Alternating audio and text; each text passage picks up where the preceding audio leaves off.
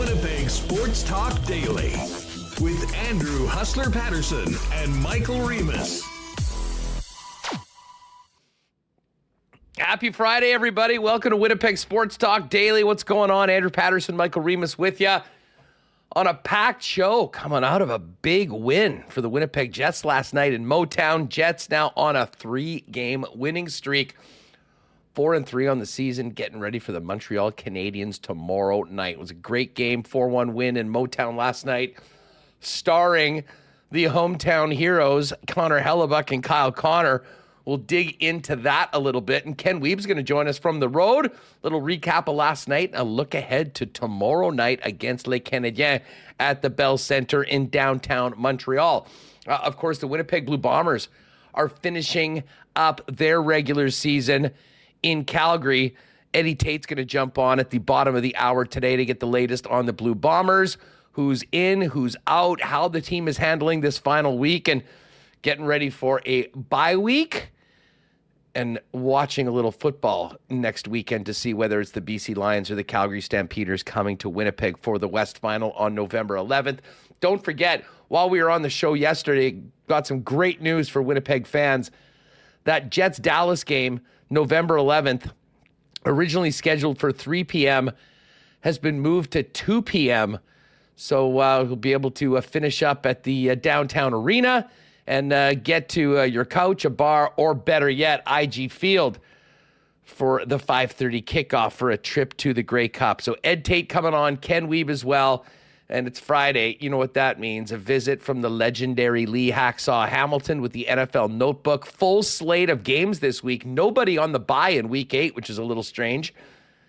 But we'll get to that. And by the way, if you missed the Lock Shop, just finished it up with the fellas over at the Edmonton Sports Talk channel. The picks are in.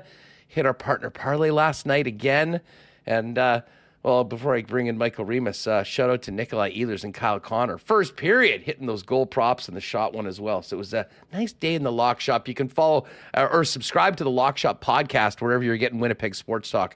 Just search Lock Shop. All right, just before we bring in Remo, a big shout out to the sponsors that make this show happen each and every day. Our friends at Coolbet Canada, Princess Auto, Consolidated Supply, Royal Sports, Boston Pizza, the Winnipeg Jets, Little Brown Jug, F Apparel, Nick and Nicky DQ, Wallace and Wallace, Vita Health Fresh Market, Canadian Club, Manitoba Battery, and Aquatech, and Modern Man Barber Shop. Michael Remis, what is up? How you doing? I'm feeling good, Huss. This is kind of reminding me of last season now. The first couple of games where the Jets got off to a really good start. You're like, hey, this, all the talk about the offseason and changes and moving guys. You're like, hey, this team's actually pretty good, Huss. A little nervous. It could have been a turning point, not to the season, but, you didn't want to lose that game to Edmonton and go, 1-3? And 1-4. Or 1-4, sorry. And then they win that game, win against St. Louis. And now you win again against Detroit, who was on this heater and had this power play running at just over 40%. And you go in, hey, we've talked about homecoming games in Minnesota. It hasn't gone well. There were homecoming games in Detroit.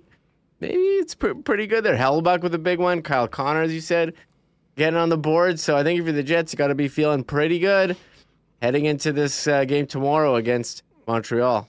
Yeah, what did Will Ferrell say in Old School? It's time to go streaking? Yeah. Maybe they can get on a little bit of a streak right now. 3 wins in a row for the club and, a real strong performance last night. Listen, that was just a great game. Like, I thought that as far as entertainment value, listen, maybe you'd like a few more hits, although there were some big hits. Adam Lowry throwing his body around.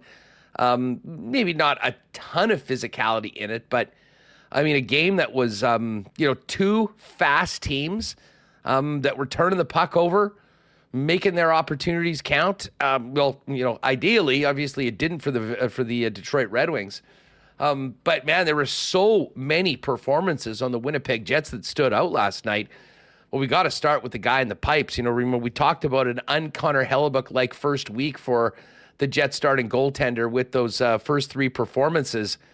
He has not looked back in these last 3 wins in Edmonton, of course, at home against the St. Louis Blues, and arguably his best game of the season last night, making 35 saves on 36 shots, only allowing one to get past him that he really had absolutely no chance on.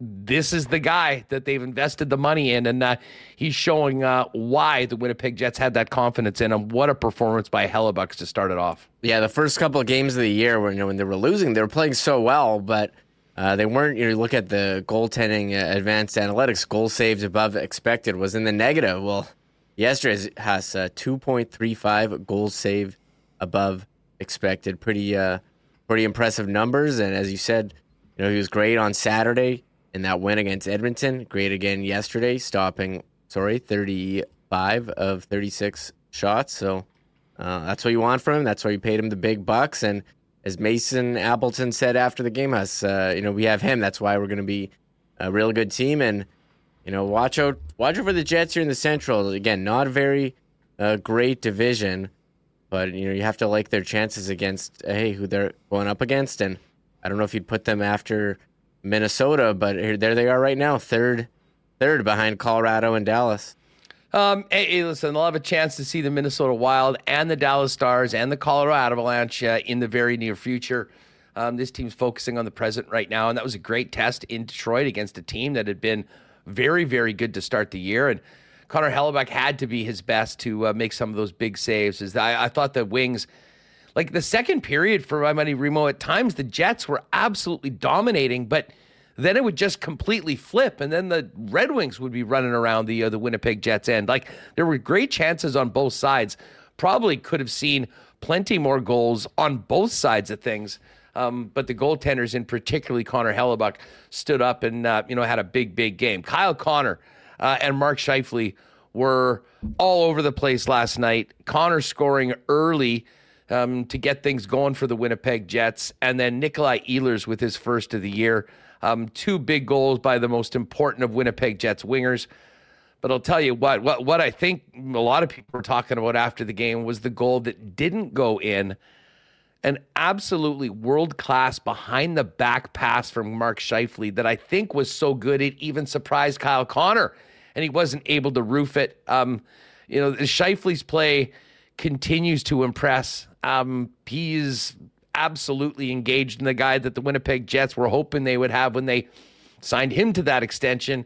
They had made a lot happen last night. Kyle Connor could have had a couple more, but man, that play from Scheifele was special. He generated a ton last night.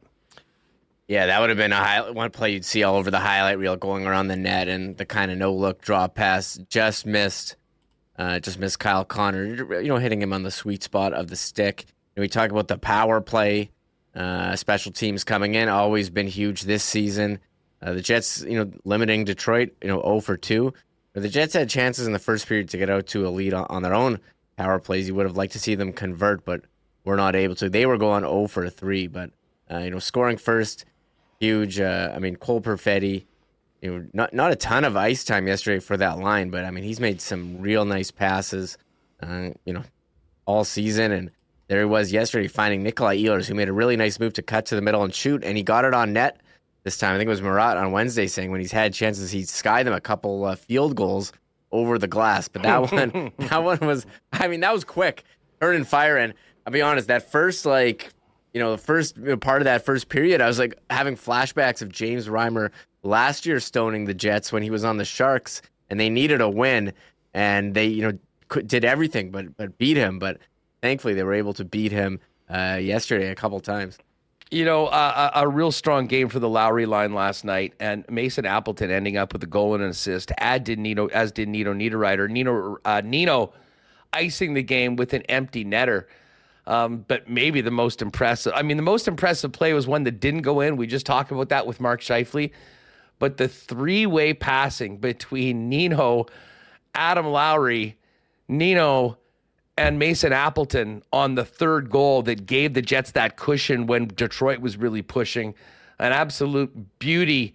And, Appleton, he's finding himself in places to score. And while they haven't always been pretty, he's making it work right now. And I think he's far more suited playing along with Nino Niederreiter and Adam Lowry. They had a real strong game last night, not just defensively, but making some things happen in the offensive zone, and a real highlight reel goal to put that one away. Yeah, Mason Hamilton, what a start to the season for him in terms of getting on the score sheet. Has 7 games, 3 goals, 2 assists, 5 points. Last year, he had 16 points in 41 games, so he's already a third of the way there in, like, I don't know, fifth of the games. So he's off to a great start. And, we had said when they put him on the top line, he's kind of out of his role. But, I mean, him and Adam Lowry together have been so good for so many years. And adding Nino, a big body, a guy who, he can score, but he can also, go in the corners and dig it out and play physical. That line has been such a match. And you look, keep calling them the third line, but the way their ice time has been, they might even be, they could be the second line. They're definitely the shutdown line. They got them against the top guys. I mean, those guys have been pretty great. So, they were definitely the second line yesterday in terms of minutes, and have been actually a couple games here.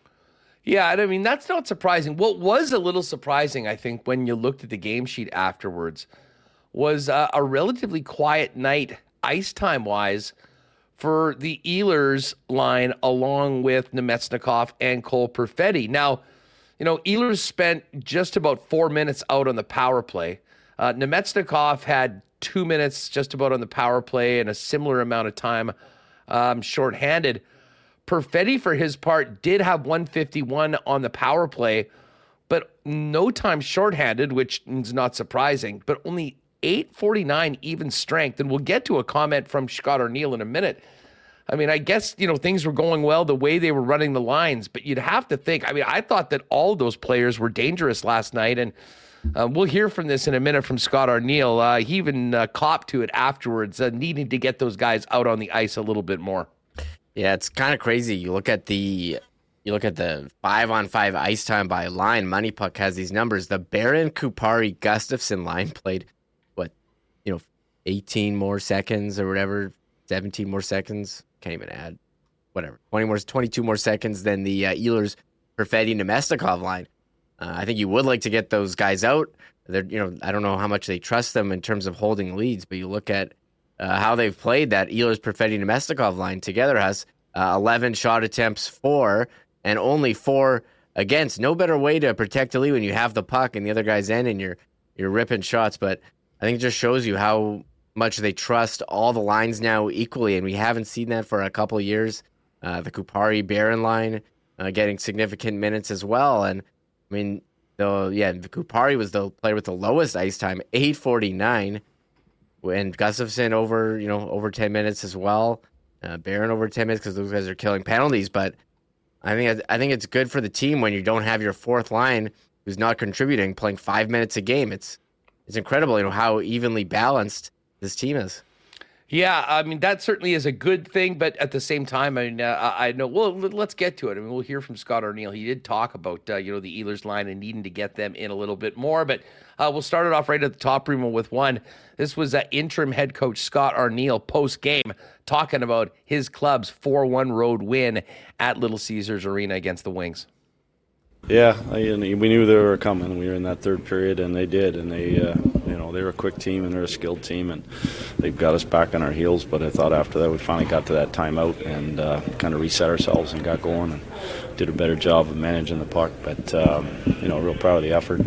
Everybody chipping in, sort of lots of good things from all the lines.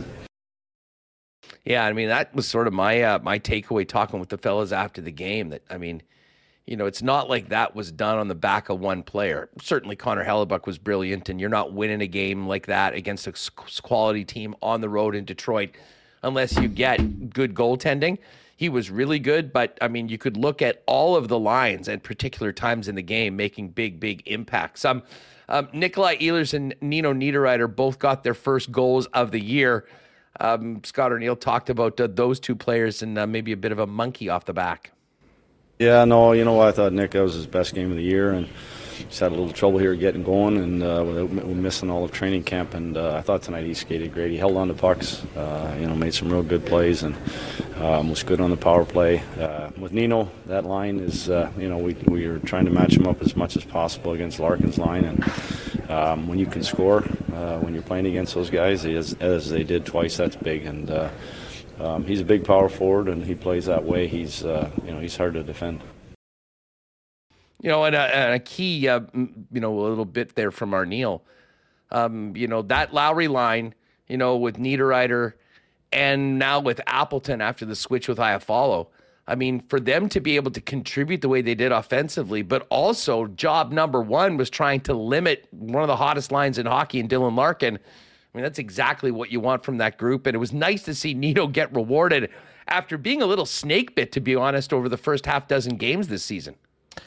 Yeah, I agree. I agree with you, Wes. I know it's an empty netter, but I mean, he's been overdue. And again, quietly, he's got 4 points in 7 games, and he's a guy who scores 20 in his sleep. And you're thinking, like, what a great ad. It's kind of funny. You've been mentioning all week, like, how we talk, this is the same Jets, but how you keep saying the 5 forwards that are different than the beginning of the season last year.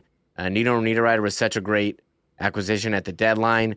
That they had him under contract again for this year, and I wonder if they're going to look to keep him after the season because he's fit in so well, basically wherever he's played, and he brings a skill set that they didn't have a lot of. So nice to see him get on the score sheet, even if it's empty netter. He was owed for earlier in the season, and I'm looking forward to seeing how this line continues to play together so well with Adam Lowry and Mason Appleton. Yeah, really strong game for that line in both ends, and again, just a beautiful, beautiful passing play between the three of them on Appleton's goal that put the Jets up 3-1. Arniel was asked about Cole Perfetti, how he's doing in the eyes of the coach after moving to the wing, and that line overall that certainly had their moments last night, but as we mentioned off the top, didn't quite see as much ice time as you'd normally assume. I like that line, yeah. That line was real good again. I got to get them out in the ice a lot more. Game was getting tight, and you want to kind of shut it down. But I do need to get them out there a little bit more often. But I like what Cole's been doing. He's got great vision. He's been, he sees the ice real well. That line has got some chemistry. They've been playing well together. So, we'll just keep moving forward, and hopefully he keeps building on what he's been doing. Yeah, I mean, listen, I think there's a lot more to get out of that line. Certainly now that Ehlers finally scored on the season, and Cole Perfetti, regardless of how much he plays. It looks to me, Remo, like he's getting more confident, and we're seeing more of that world-class vision, hockey sense, and passing ability that he's set up teammates for goals in the last 2 games, and I'm sort of with Arnie. You'd like to see them a little bit more. Sometimes the game dictates, and you're matching lines or whatever. That maybe won't be the case. And listen, it's a good problem to have with the other lines going the way they are right now. But like, if anyone's questioning where Cole Perfetti's at right now with the club and thinking that, he's not worthy of playing or anything like that, I think that's far, far from the truth. Is playing well, getting more comfortable in his role. I think he does seem to be a little bit more comfortable on the wing right now. And Nemetsnikov is seemingly a great connector between Perfetti and Nikolai Ehlers. But I know there's a lot of fans of Cole. I would just urge people to chill a little bit. He will be playing more, and man, if he keeps doing what he's doing, I think he'll continue to contribute to big wins for the Winnipeg Jets. Yeah, it's kind of funny. We had those games at the beginning of the season where they didn't get wins and they were playing so well. He said, hey, stick to the process here and it'll come. And I know part of it is Connor Hellebuyck, he kept regaining his form, and Nikolai Ehlers finding it, scoring a goal. We'll see how this team goes, but they're playing pretty well, and hey, you're headed into Montreal against a team that's not expected to make the playoffs, a chance to add to your win total. And for Cole Perfetti, he was playing really well when he was injured last year. He was up there among rookie scoring leaders, and here he is, 4 points in 7 games, and he's contributing. Yeah, I think you probably would like to see that line get more ice time, but I mean, the team won, so it worked, but we'll see how it goes going forward with this ice time distribution, which has been maybe more even than we have seen in years. Absolutely. And we'll get into this with Ken. I will put down a marker, though. I think that line plays considerably more against Montreal, and I wouldn't at all be surprised if we see their names on the score sheet at some point on Saturday night. Guy we did see on the score sheet was Mason Appleton. Did it for the 3rd time this year. As Remus mentioned, 3 goals and 2 assists now in 7 games. Playing a big role on the Adam Lowry line last night that had a big, big impact on the game. Here's Arniel on Mason Appleton. You know what? He's comfortable when he's with Lau. Those guys together are real solid, and they've got a lot of chemistry. We tried moving him up there a little bit earlier, and just felt that his best spot is with when he's with Lau, and then now with Nino. They know how to play without the puck. That goal, that's typical. You love to see that, guys crashing the net and getting the greasy goals, and that was such a big goal at that time of the game. And they were good, and they did what they needed to do to help us win that hockey game. Scott Arniel on Mason Appleton and the Lowry line, and you can't talk about that win without talking about the performance of the guy in net, Michigan's own Connor Hellebuyck, who I'm sure impressed and frustrated some of his friends and family that are probably regularly Detroit Red Wings. He was certainly one of the stars of the show last night. Here's Arnie on the performance from Hellebuyck. That was, he's been going here the last few games, and he took charge of that one. I know it's just kind of a hometown game for him, but he was big out there. He looked like he was rock solid and made the stops when we needed them, certainly in that first 10 minutes of the start of the third, and then he brought it home for us. All right, so there's Arnie on Hellebuyck, and Helly now 4-2 on the season, and after 3 starts with 4 or more goals to begin the year. It's funny how what a week can do early on to flip that narrative and flip the script. Now the goals against average under 3 at 2.99.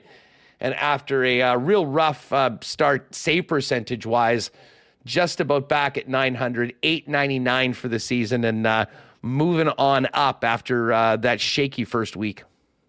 Yeah, I mean, you look at save percent. I'm not a big individual save percentage guy, but in the first 3 games it was well under 900, and they were giving up 4 and 5 goals. The last 3 games giving up 2 and 1. His combined stats from the last 3 games has 948 save percentage, and I would have to do the math. He's given up 5 goals, on 96 shots against 91 or 96. So I mean, pretty impressive numbers here in the last 3 for Connor Hellebuyck.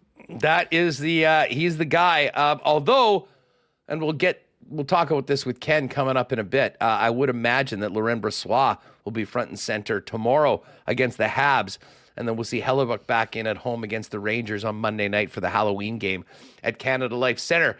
Let's hear from Nikolai Ehlers. Had a kind of a frustrating start to the season. You could see the relief in his eyes after that beautiful first period goal past James Reimer. Here's Ehlers on the win and getting his first goal of the year.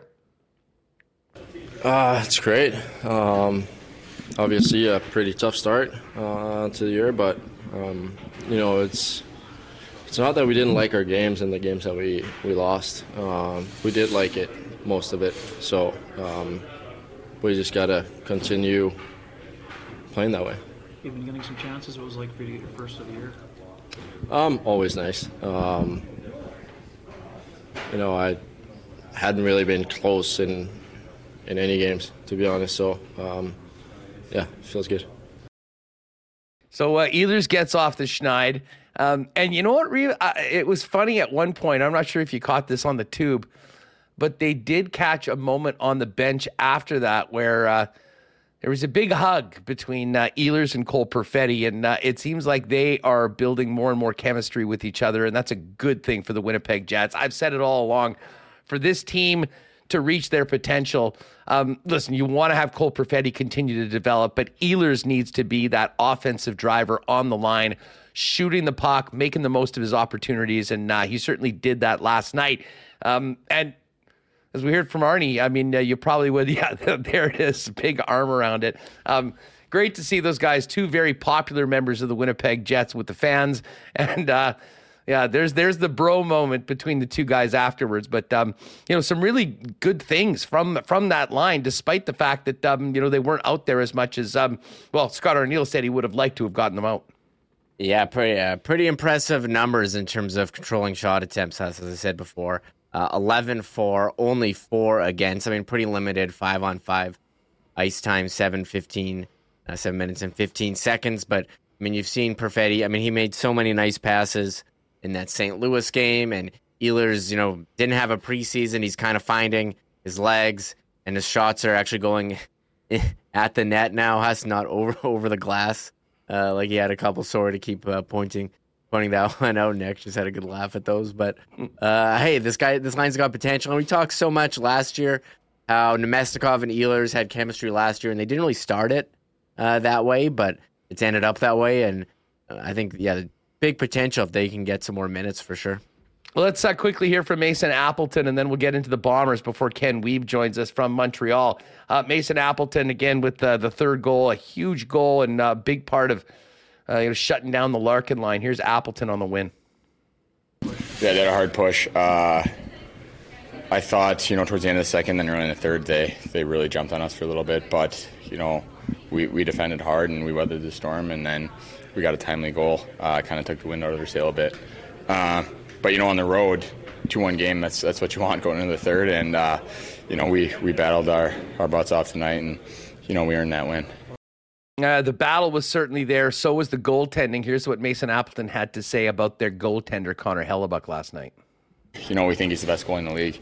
At the start of the season, we were getting scored on a little bit more than we obviously liked, more than he liked as well. But when you got such an elite goaltender that it's only a matter of time until he gets his game exactly where he needs it and wants it. So to see him battle like that these past couple of games, it's been huge. He's the backbone of our hockey team, and he's the reason why we're going to be a dang good team this year. One more for Mason Appleton on the line, along with Adam Lowry, back in his comfort zone on line 3. I love our line. I love playing with those two guys. I think we're good at holding on to the puck and making just the right simple play, and then when the offense is there and the opportunity presents itself, we can capitalize. So I think that was just a product of, Laus making a great play on the breakout, and then Nino making a great play back to Laus, and then Laus setting on my stick on the back post. So we all know how to read off each other, and we play a pretty simple, efficient game, and it's been working well. All right, so there's Mason Appleton. Jets win 4-1 in Detroit last night. Ken Wiebe's coming up from the road in a moment. We'll talk a little bit more about last night's game and look ahead to Saturday night against the Montreal Canadiens on Hockey Night in Canada. Just before we head out to Calgary and welcome in Ed Tate, guys, if you haven't heard, we're putting together a Movember team to raise some money for men's health next month. If you are interested in being a part of the WST team and growing a stash for Movember, send us an email at winnipegsportstalk@gmail.com. We're just getting it set up. Shout out to everyone that has already pledged that they'll grow the stash. We'll have some fun following your progress throughout the month of November. And, of course, raising some money and doing it along with our friends at Modern Man Barbershops. Might be a great place to go in and get the full shave before you get into the festivities of Movember. 8 locations in Winnipeg, including the newest locations on either Pembina Highway or Plessis Road, featuring haircuts, beard shaping, shaves, color services, and more. Make an appointment at your local Modern Man, and you can book your look. Do it online at modernmanbarber.com. Of course, our friends at Aquatech have had a great summer, helping Winnipeggers take the plunge with pools. But right now it's time to get working on the homestead. Whole home renovations start with Aquatech, with thousands of renovations as their foundation. Aquatech can upgrade any space in your home. If you're ready to enhance your kitchen, bathroom, or even add a man cave to your home, visit aqua-tech.ca to learn more about their whole home renovations, including financing options. Well, the snow is here. And by the looks of it, it's probably sticking around, and that means it's going to get colder, and that means we're going to have to deal with this Winnipeg winter. Preparation is the key, folks, and being prepared for those minus 30 temperatures. You know what you got to do. Your battery's got to be able to get you from point A to point B throughout the winter. If you're unsure about your battery's suitability for the challenge ahead, pop by Manitoba Battery at 1026 Logan Avenue. They'll be happy to test it for you.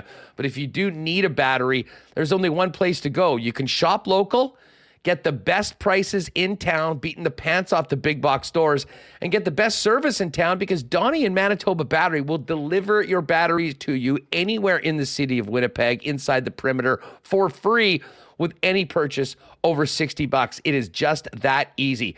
Get on over to manitobabattery.com. You'll be able to see everything available for you, and give them a phone call at 783-8787. They'll be able to help you that way. Deliver it to you anywhere citywide. And of course, if you do want to pop in for a test or just to see them in person, do that down Manitoba Battery at 1026 Logan Avenue. And hey, next week is the big week for the premium spirit releases at Manitoba Liquor Marts.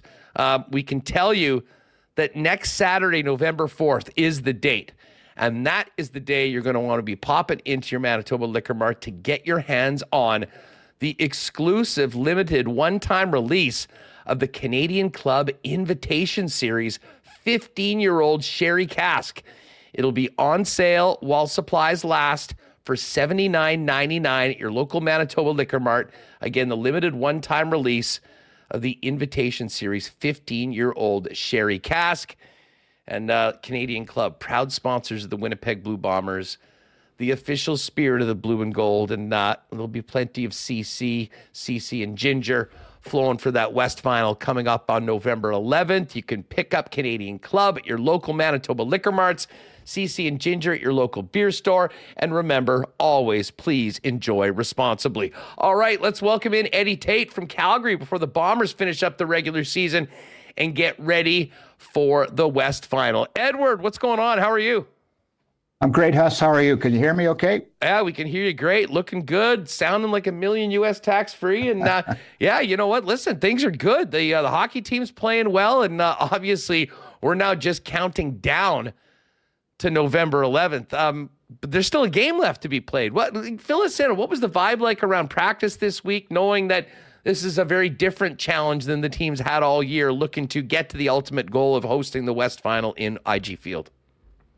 I got to tell you, it was a bit of a weird vibe around practice because, first of all, you're watching a bunch of guys that you haven't seen a whole lot of getting work with the number ones and twos because the lineup looks so much different for tonight. And then, I think some guys wanted to play. Some guys were okay with taking a week off. But it's weird. I got on the plane yesterday and I'm looking around, and honestly, Huss, I'm around this team all the time. There's a few faces I said, I had to go, who's that guy again? Who's that guy again? Who's that sitting with Stanley? Who's that sitting? Like, it's wild because there's 10 starters out of the lineup tonight. It's really a different roster for this late in the year.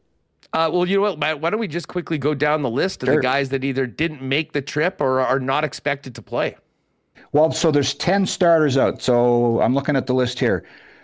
Jackson Jeffcoat, Willie Jefferson, and Ricky Walker on the D-line, Adam Bighill, and Kyrie Wilson at linebacker, Reddick Cramdy, the dimeback, Winston Rose is out, Brandon Alexander is out, Nick Dembski is out, Stanley Bryant is out. That might be 10. So it's crazy. It's and what's interesting is that this is a veteran team. We're getting on the plane yesterday, and I'm walking up the ramp. It's outside with Celestin Haba behind me, and he's just wearing the white satin Toronto Blue Jays jacket with a Blue Jays hat on. I don't know if he's a big Blue Jays fan or not, but he says to me, "Man, it's cold."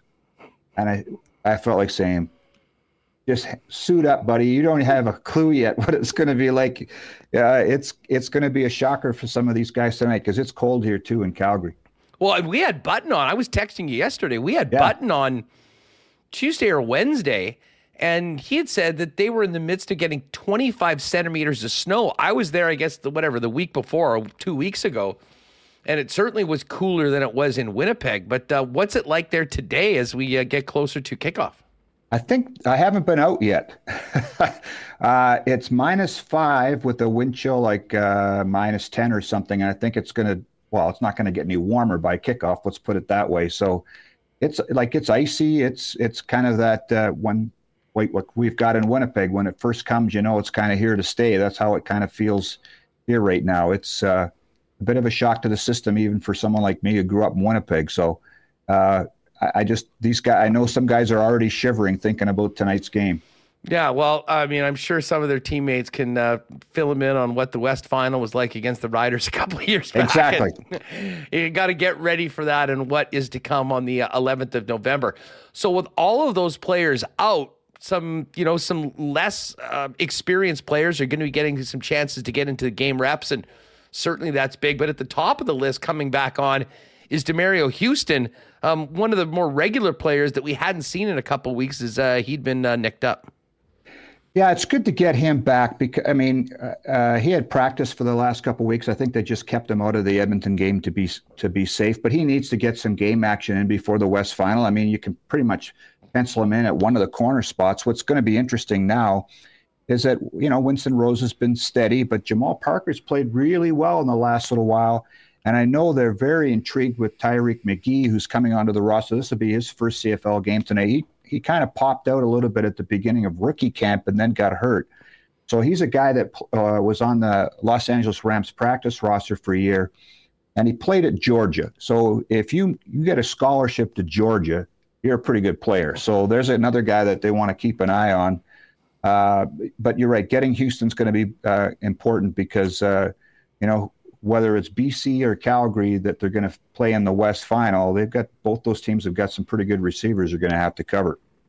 Ed, just reading in your game preview over at bluebombers.com, you mentioned all the players that are out that are going to the one-game injured list. And, when I got back from Edmonton on Sunday, I bumped into Kyle Walters and just had a quick chat with him, congratulated him on, wrapping up the West and looking forward to the game on the 11th. And then I asked him about this week and just how things were progressing. I mean, what he has to do. And the one thing that he mentioned to me that, I'll be honest, I didn't really think of was that in a situation like this, when you're putting guys on the one-game list, you're activating other guys, there is an effect on the salary cap. Can you just give us a little bit of an idea about what management was working with behind these decisions, what they could do or what they would like to do, and if the cap at all prevented anything? Well, it's a real good point, Huss. So essentially, with those 10 guys, starters being moved to the one-game injured list, you're activating 10 guys. So basically, you're adding 10 more salaries to your salary cap for this game. So there are pretty significant salary cap implications. Now, the one thing I had told to me, which is very interesting, I hadn't remembered this, but a player that ends the year on the practice roster automatically becomes a free agent at the end of the season. So he doesn't even have to get to February. He's a free agent like at the end of November. But by activating some of these guys that they want to take a look at, I mentioned Tyreek McGee. There's a receiver, Ravi Alston, that's going to start. Because they're going to be active on the final regular season game of the year, the Bombers retain their rights. So that's massive for this club in terms of evaluation and who you might want to bring back for next year. So there's some guys that'll be playing tonight that still might get released at the end of the season. But there's a bunch of guys that, you've invested this much time in them, whether it's all season or a guy like Alston that came in September in the practice roster expansion. And you'd like to get a look at them even more than just in practice and in one game. So that's the other factor I think that came into play here with this much roster turnover for tonight's game. Now, again, to the fans, probably the coaches and management, I mean, the number one thing that you want to get out of this game is out of it healthy and nobody getting nicked up and hurt. And that's a big reason why so many of the most important starters won't even see the field. Zach Collaros will be dressing as the third quarterback behind Drew Brown and Dakota Prukop.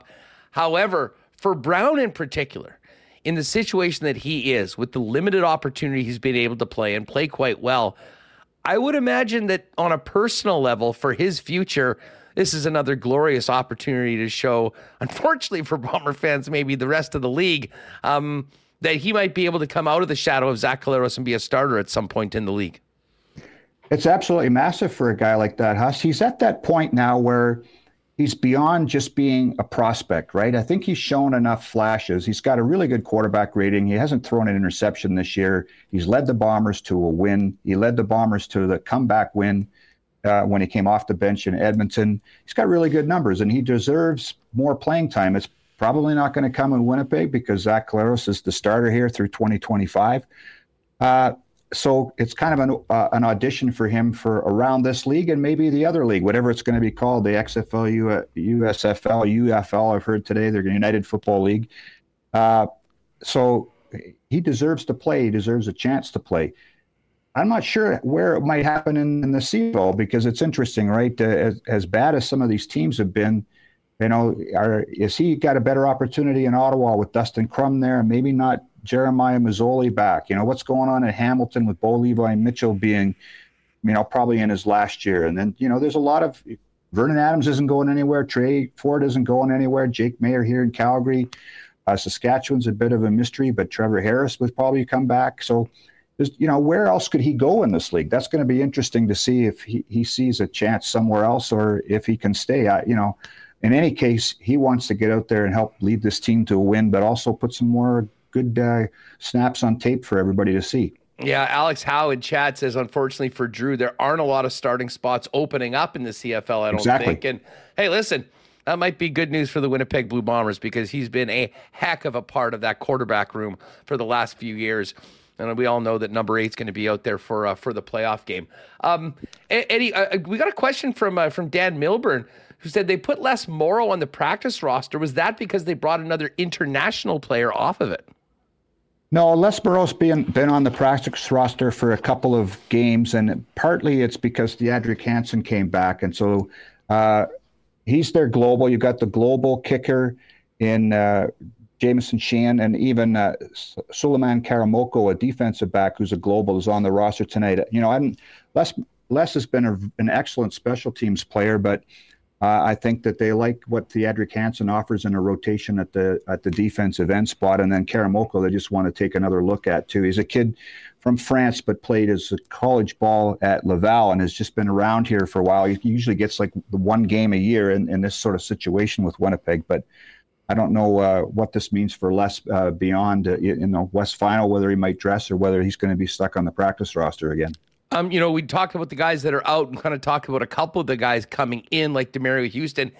Any other player or two that Bomber fans might be interested to know maybe a little something about that we haven't seen before that, will kind of get significant playing time for the first time tonight? Yeah, I mentioned Ravi Alston. So this is a guy that I'm really intrigued by.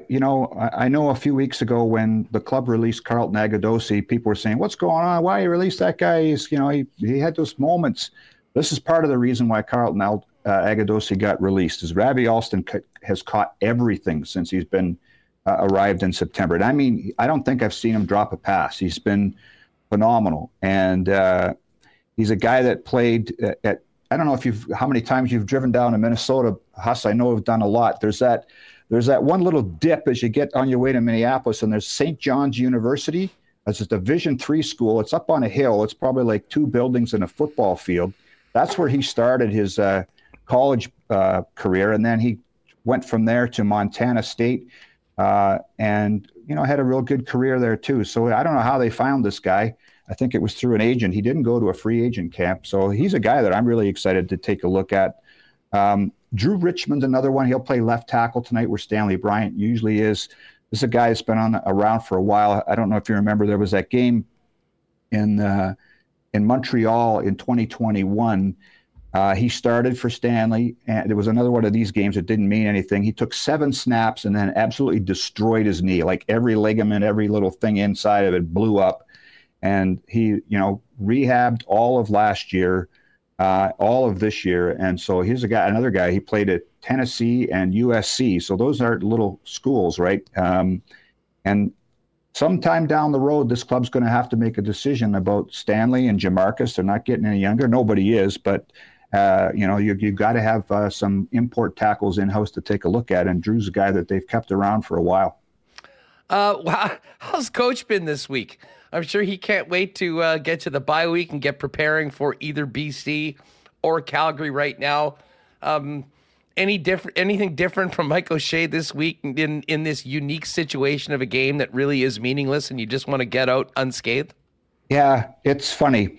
I would say business as usual with Coach O'Shea, which wouldn't surprise anybody, but you really do get the sense, and this sounds awful, but they just want to get through this one. They just, like you said a few minutes ago, Huss, just nobody get hurt.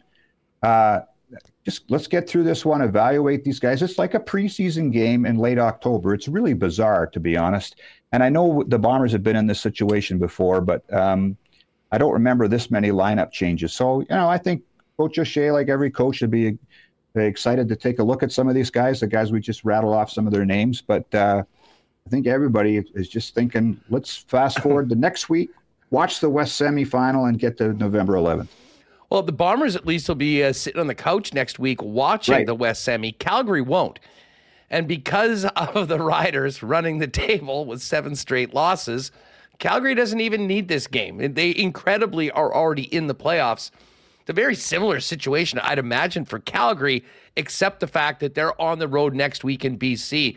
We know anything about how Calgary's kind of going into this game, Ed? Yeah, they've rested a bunch of guys too, Huss. They're still the depth chart. I'm looking at it right now has Jake Mayer to start, but Brandon Dozier, Cameron Judge, Kadeem Carey, Reggie Begelton, all out for tonight. And then I'm sure that they're treating it the same way. I mean, you're right. The Bombers will be on a couch watching next week, but these guys got to play. So it's weird because you might play Winnipeg. If they beat BC, this might be the West Final preview, right? But so do you show stuff? Do you want to finish with momentum? Does that matter at all to Calgary? Like you say, they've already got things locked up. They've just beat the snot out of BC a couple of weeks ago. I think they know how they want to play.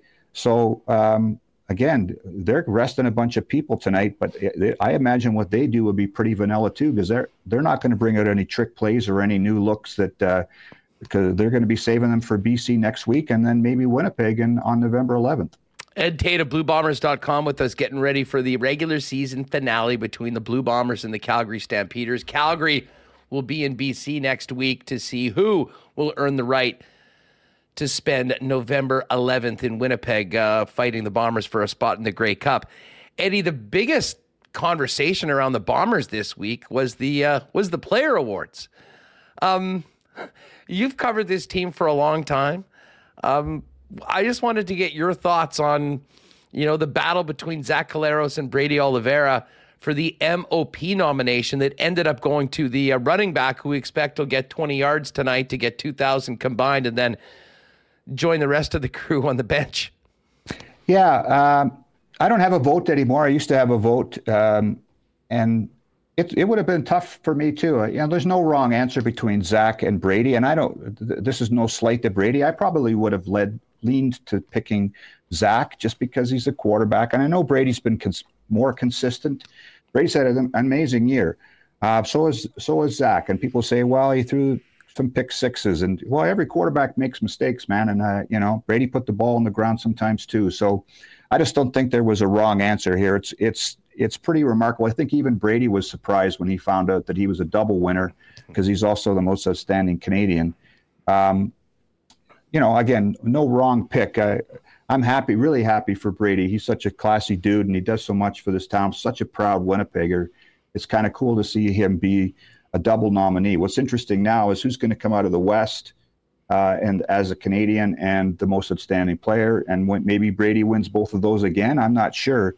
He's in tough with a couple of people, but and then Toronto's going to get a lot of love at the league, at the national level when we come down to picking between the two finalists, right? I think that they're going to be pretty busy on awards night just because I think there is a lot of voter fatigue with Winnipeg because the Blue Bombers have been up on that stage at the awards night so often over the last few years. I think there's something to be said about potentially a bit of voter fatigue here in Winnipeg for the people that have been voting for Zach Collaros the last few years. Well, and it's not just that one, Huss. How about at the most outstanding offensive line one?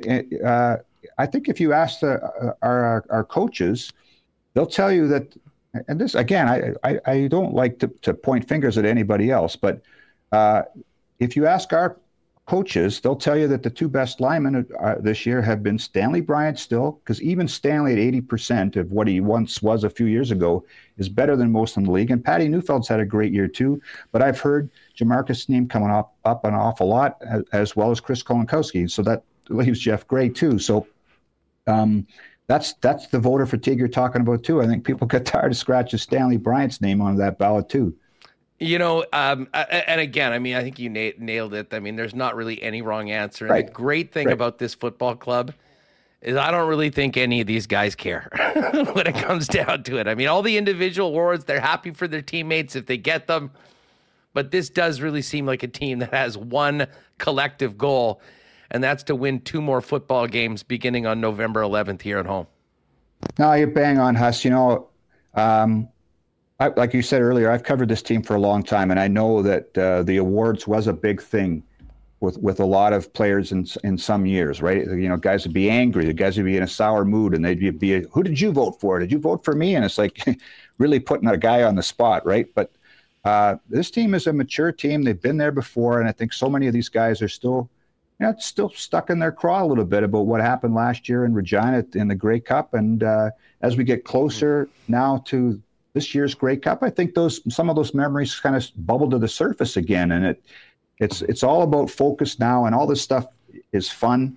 It's nice, looks good on the resume, but they're not in it for that. And as cliche as that sounds, they're really not in it for that. They're like you said, proud for their teammates, but it's all about winning 2 more games. Ed, just before we go, the team will come back after the game. Do we know what the schedule is like for the bye week for the Winnipeg Blue Bombers? I mean, this is not a normal bye week. I mean, they'll already be in preparation mode for the biggest game of the season. I think I do have it somewhere, Huss. I think they're off until like next Wednesday or Thursday. And if I remember what happened last year, the team practiced on the weekend, and there was like a practice on the Sunday of the West semifinal in the morning. And then the guys I think a bunch of food was ordered in, and everybody hung out and watched the West semifinal in the locker room. So I imagine that'll be the similar situation coming up here. So a few days off after this, which is understandable, and then right back to the grind. Coaches will be in. We play tonight. Coaches will be in there tomorrow morning right away. They don't get any time off. Yeah, no doubt about that. Well, let's just hope that Al Couture isn't too busy after this game. Good point. That's the bottom line. Give Al a nice weekend off, guys. And hey, listen, win or lose tonight, we know what the story is. 5:30 p.m. November 11th. Tickets going very quickly for that game. It's going to be another amazing atmosphere, and Bombers looking to do it again, getting back to the Grey Cup. We'll find out who they play next week, but first things first, finish off the regular season and move on to the playoffs. Ed, have a great time out there. Travel safely, and we'll talk to you soon. Always appreciate you jumping on with us at Winnipeg Sports Talk. Thanks for having me on, Huss. Good stuff. There is Eddie Tate. Great to have Ed with us. And again, we'll just cross our fingers that the squad gets through unscathed tonight. Everybody healthy, win or lose, and then get down to business later on next week preparing for that West final. Let me give you a big shout out to our friends over at Vita Health Fresh Market. If you're looking for great prices on natural and organic supplements, beauty products, and groceries, get on down to one of 6 Vita Health Fresh Market stores or online at myvita.ca. The website is fully shoppable, so you can order online with same-day local delivery if you get that order in by 11 a.m. And hey, listen, I know the winter's here, the holidays just around the corner, school's back in. It can be a stressful time. You might want to try Health First Ashwagandha Supreme, known for its stress-lowering effects, effective for reducing mental stress, anxiety, cortisol levels, and even stress-related food cravings. And it's on sale all month at Vita Health. Vita Health Fresh Market, proudly local, family-owned and operated since 1936, with Winnipeg's largest assortment of local products, too. Empowering people to lead healthy lives. Visit them at one of 6 Vita Health locations and online at myvita.ca. And you know what? I've got to give a shout-out to one of our listeners. I was mentioning that, Wallace & Wallace are the fencing experts in town. We've always seen their trucks and fences all around the city. What people might not know is that Wallace & Wallace are the experts in overhead garage doors. And I got to give a shout out to Dustin Wereless, who fired us a tweet about an hour ago. I got the Wallace & Wallace crew over checking out the garage door. Well done. Love to see you guys supporting our sponsors. And hey, they'll tell you that overhead garage door had lots of ups and downs this summer, but it's about to work a whole lot harder this winter because winter puts much more stress on a garage door. And just like Dustin's doing, the right time to prevent downtime this winter is now. Call Wallace & Wallace to book your inspection and maintenance service call today. For residential and commercial overhead door sales and service, there's only one name or two you need to know, and that is Wallace & Wallace. And hey, shout out to our friends over at F Apparel. We mentioned that holiday season, which, believe it or not, isn't too far around the corner. Guys, if you need to step up your menswear game when you're looking in your closet, head on down to F Apparel and get suited up. Custom suits beginning at $400, along with chinos, golf pants, custom shirts, both tucked and untucked styles, and an incredible selection of menswear accessories. 15% discount for wedding parties as well. So if you're getting married or in a wedding party, talk to the gang at F about making the fellas look great in suits that you'll have long beyond the big day at a 15% discount at F Apparel. You can see them at 190 Smith Street downtown, or make an appointment and find out more online at F. That's EPHapparel.com. And we're going to get into some Jets talk with Kenny right now from Montreal after the big win last night. Don't forget, tomorrow night, Hockey Night in Canada, Jets and Habs, and then back to welcome in the New York Rangers for their lone visit of the year.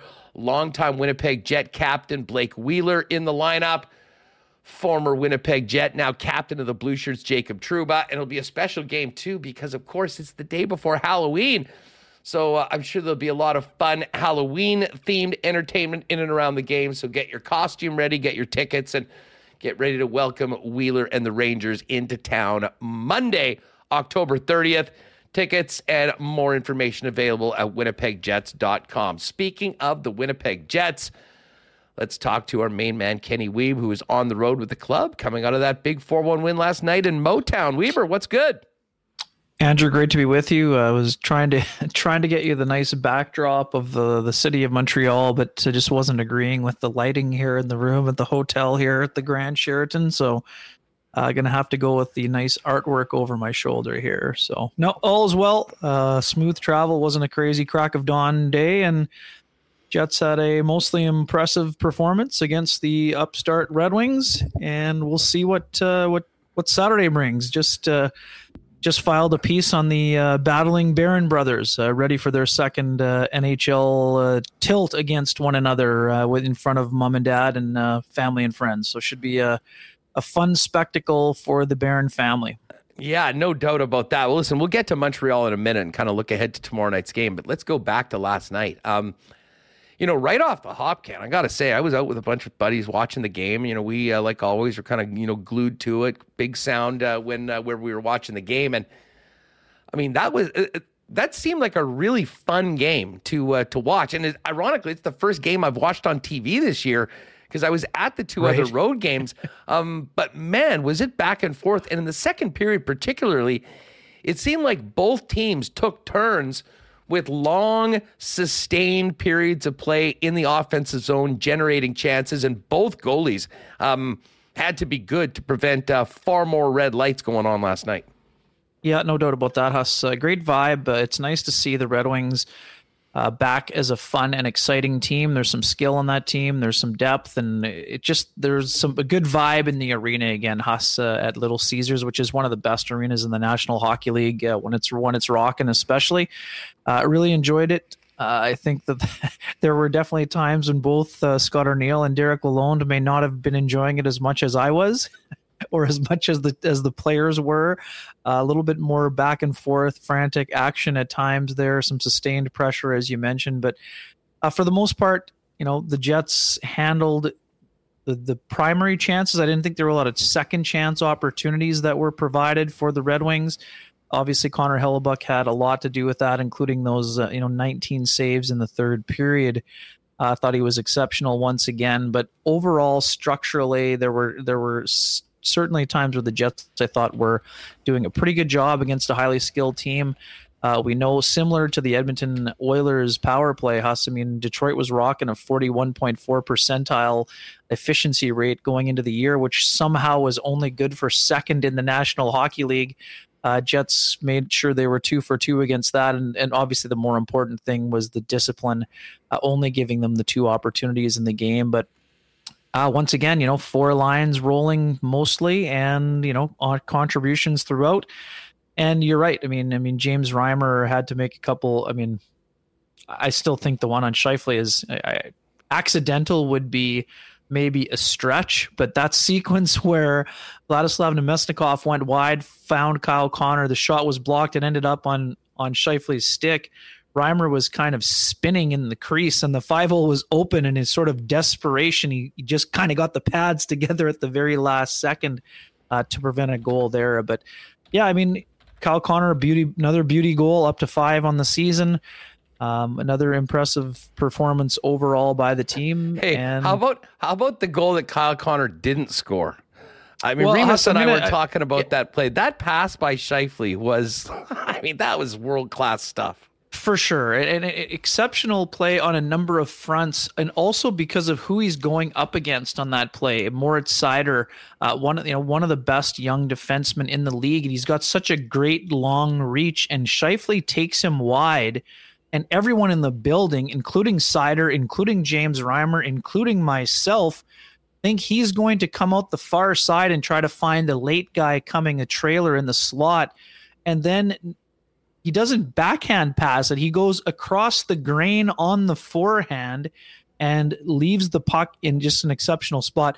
Now, Huss, that was a tougher. Everyone's thinking, oh, that's just an easy tap in for Kyle Connor. It's not. Where the puck is situated between his feet and tight to his body, I don't think that Kyle Connor wasn't expecting the pass, but it was in an area that makes it very tough for him to get a lot of, like some people saying he fanned on it or whatever else.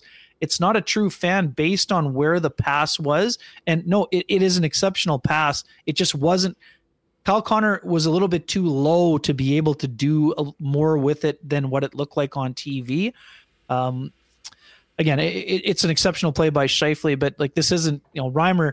That to me is the most accidental save of the game. I think, it just kind of hit him in the leg because Kyle couldn't get a lot of wood on it. But to me, that's not it's not an inability for Connor to bury a great play. It was in a spot that made it tough to bear down. Of course, Kyle's an exceptional sniper. He'd want to have that back, but to me, that's not a obvious missed opportunity. Just because it was kind of put in a place where it was difficult for him to really do much more with it. But having said that, I mean, Kyle's got exceptional hands, and he would like to bury every chance that he's got. And Huss, the crazy part about Kyle, like 44 game winners. I mean, it's an absurdly high number. For a guy who, people criticizing all they want. I mean, is he, about his defensive zone play? I mean, he's not a great defensive player. We know that, but like this guy's one of the purest snipers in the National Hockey League. Very few players have scored more than him since he entered the league as a full-time player, and he'll continue to put up points. And we talked about this going into the year, Huss.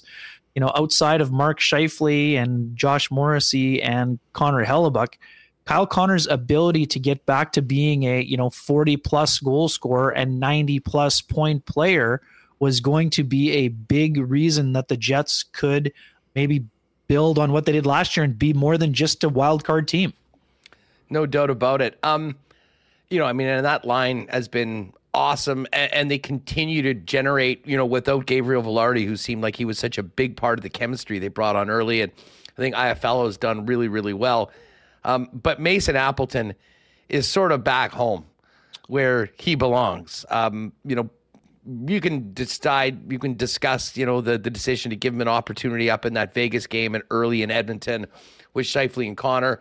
They quickly made that move after a rough start in Edmonton. And since Appleton has been back with Lowry playing with Nito Niederreiter, it seems like, that line, listen, they haven't lost a beat with Iafallo off, and he was such a big part of it to begin. And Appleton is quietly sort of getting on the scoreboard as well.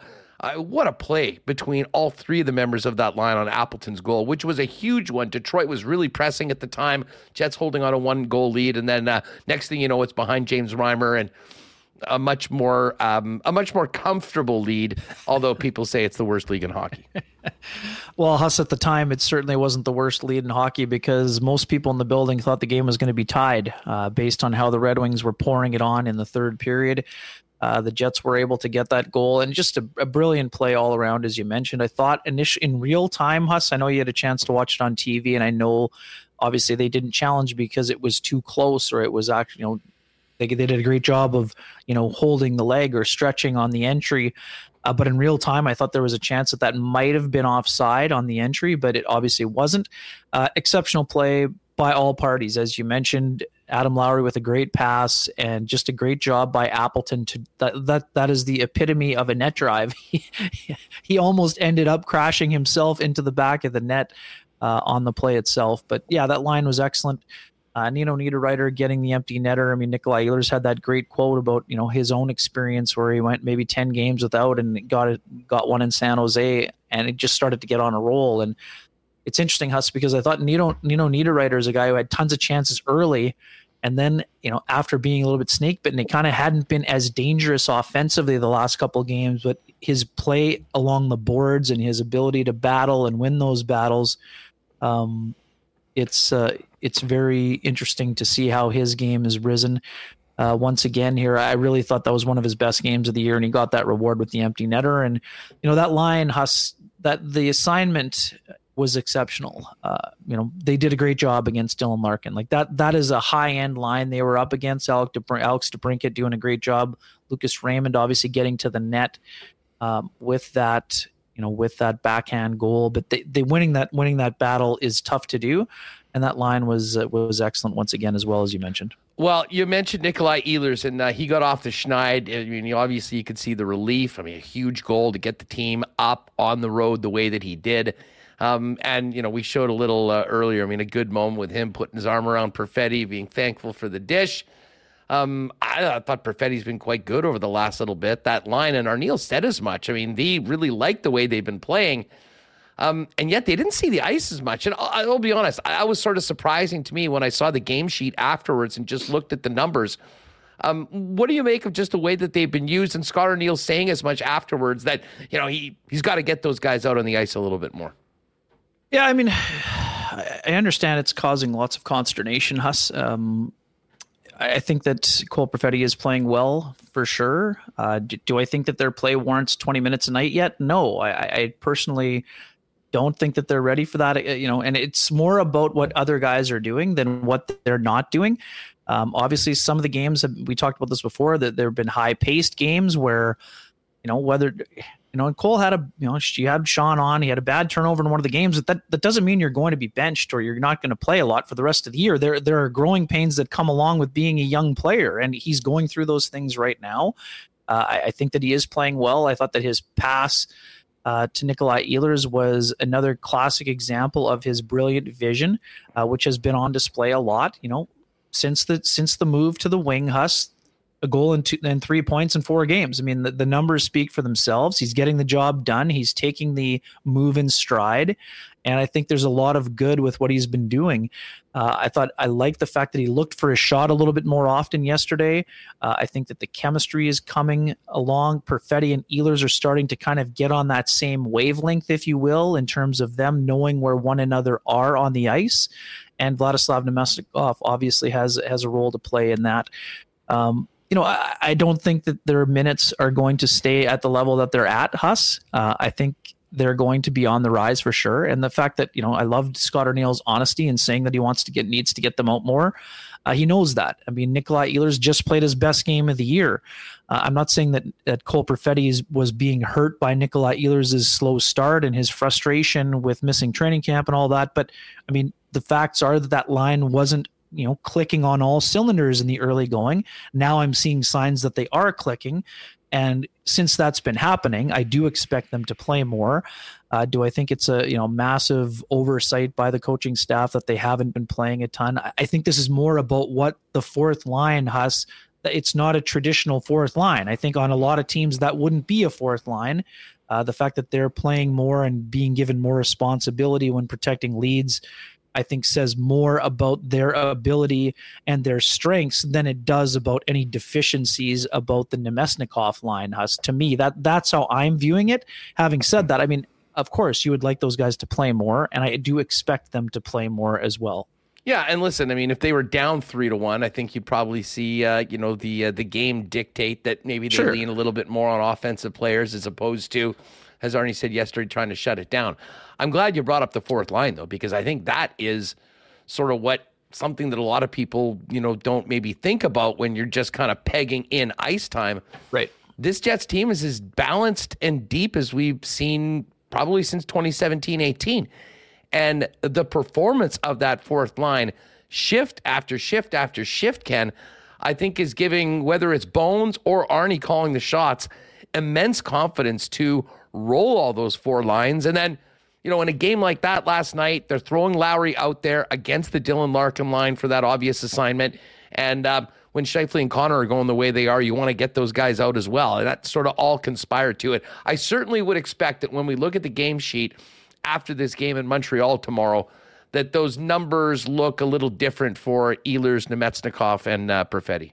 Yeah, and no doubt. And as you mentioned, I mean, like Derek Lalonde was really leaning into that Larkin line. So I think that almost caused Arniel to double shift the Lowry line as well, which sort of meant that there were a couple of turns skipped for the Perfetti group for sure. And I mean, Cole's a very smart and, conscientious player for sure, but like, let's not kid ourselves. That's probably not the line that you're throwing out to protect a lead on a lot of nights. But, Nemesnikov is a very sound defensive player. And now I think that now with Ehlers playing with confidence, you can put those guys over the boards in that scenario a little bit more often. And I do think that their ice time is just going to go up. I mean, Nikolai Ehlers played his best game of the year, Huss. He had been very frustrated when I asked him if he thought it was just kind of a matter of time. He basically said, I haven't been close, which, and you were at the game where he had the high flip over the net, like on the doorstep against LA, and somehow put it into the netting. Field goal. I was going to say that was something that you don't expect, right? So confidence is a valuable thing, and of course Cole wants to play more and all of those things, and he will play more. He's going to earn that ice time. He's playing great. He's handled this incredibly well.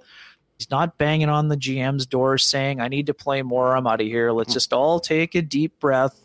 The ice time will be on the rise, and Cole will continue to be a valuable player. I mean, this is a guy who hasn't played a full season in the National Hockey League.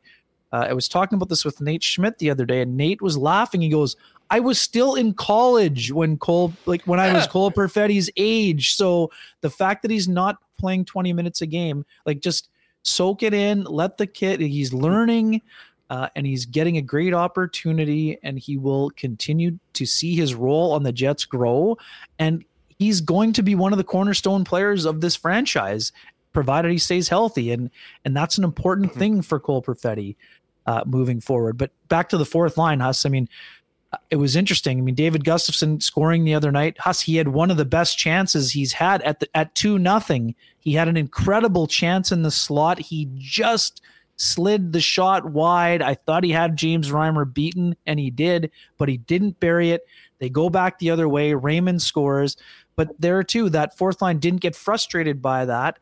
They were able to continue to work hard and do a nice job defensively and getting some offensive zone time on their shifts. We've said this a lot. They're not treading water, Huss. This fourth line is playing well. They've been able to generate opportunities, zone time, and they got a goal the other night. Barron is up to 2 already. Kapari's been buzzing around. And that's the other part of the equation for all the people that were on Mark Scheifele. Mark Scheifele has shown in these first 7 games that he is dedicated to being a better 200-foot player.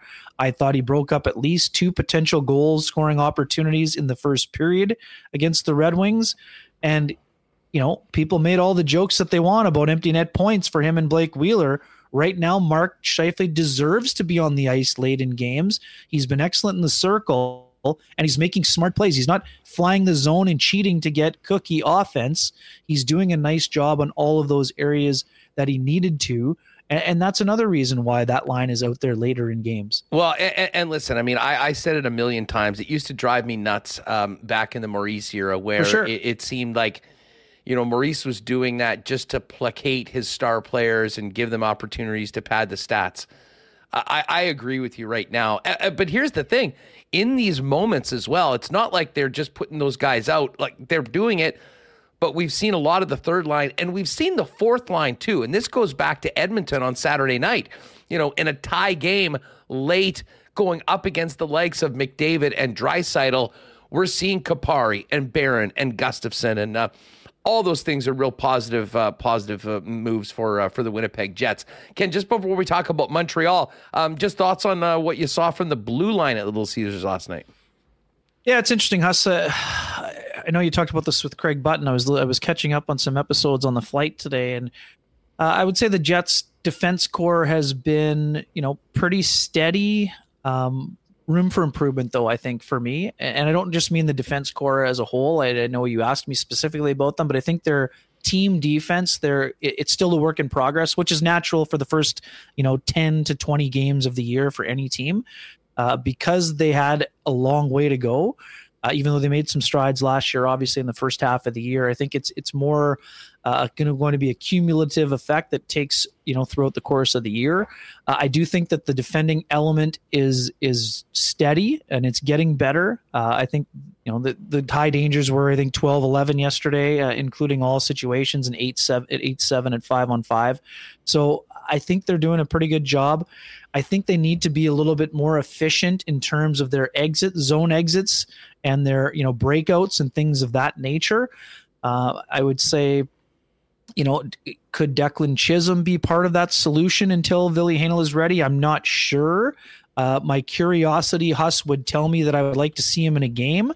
Having said that, I don't know that I'm not expecting that to happen on Saturday night against the Montreal Canadiens, but I would say that that's one element where I think they need to be a little bit more efficient. I know we've talked a lot about Neil Pionk. I'm seeing a lot of good signs from Neil, but I still don't think he's back to the level he was at those first 2 seasons with the Jets. Now, people can cite analytics or some of the other numbers, but I do think he's healthier and he's playing with a little bit more of that snarl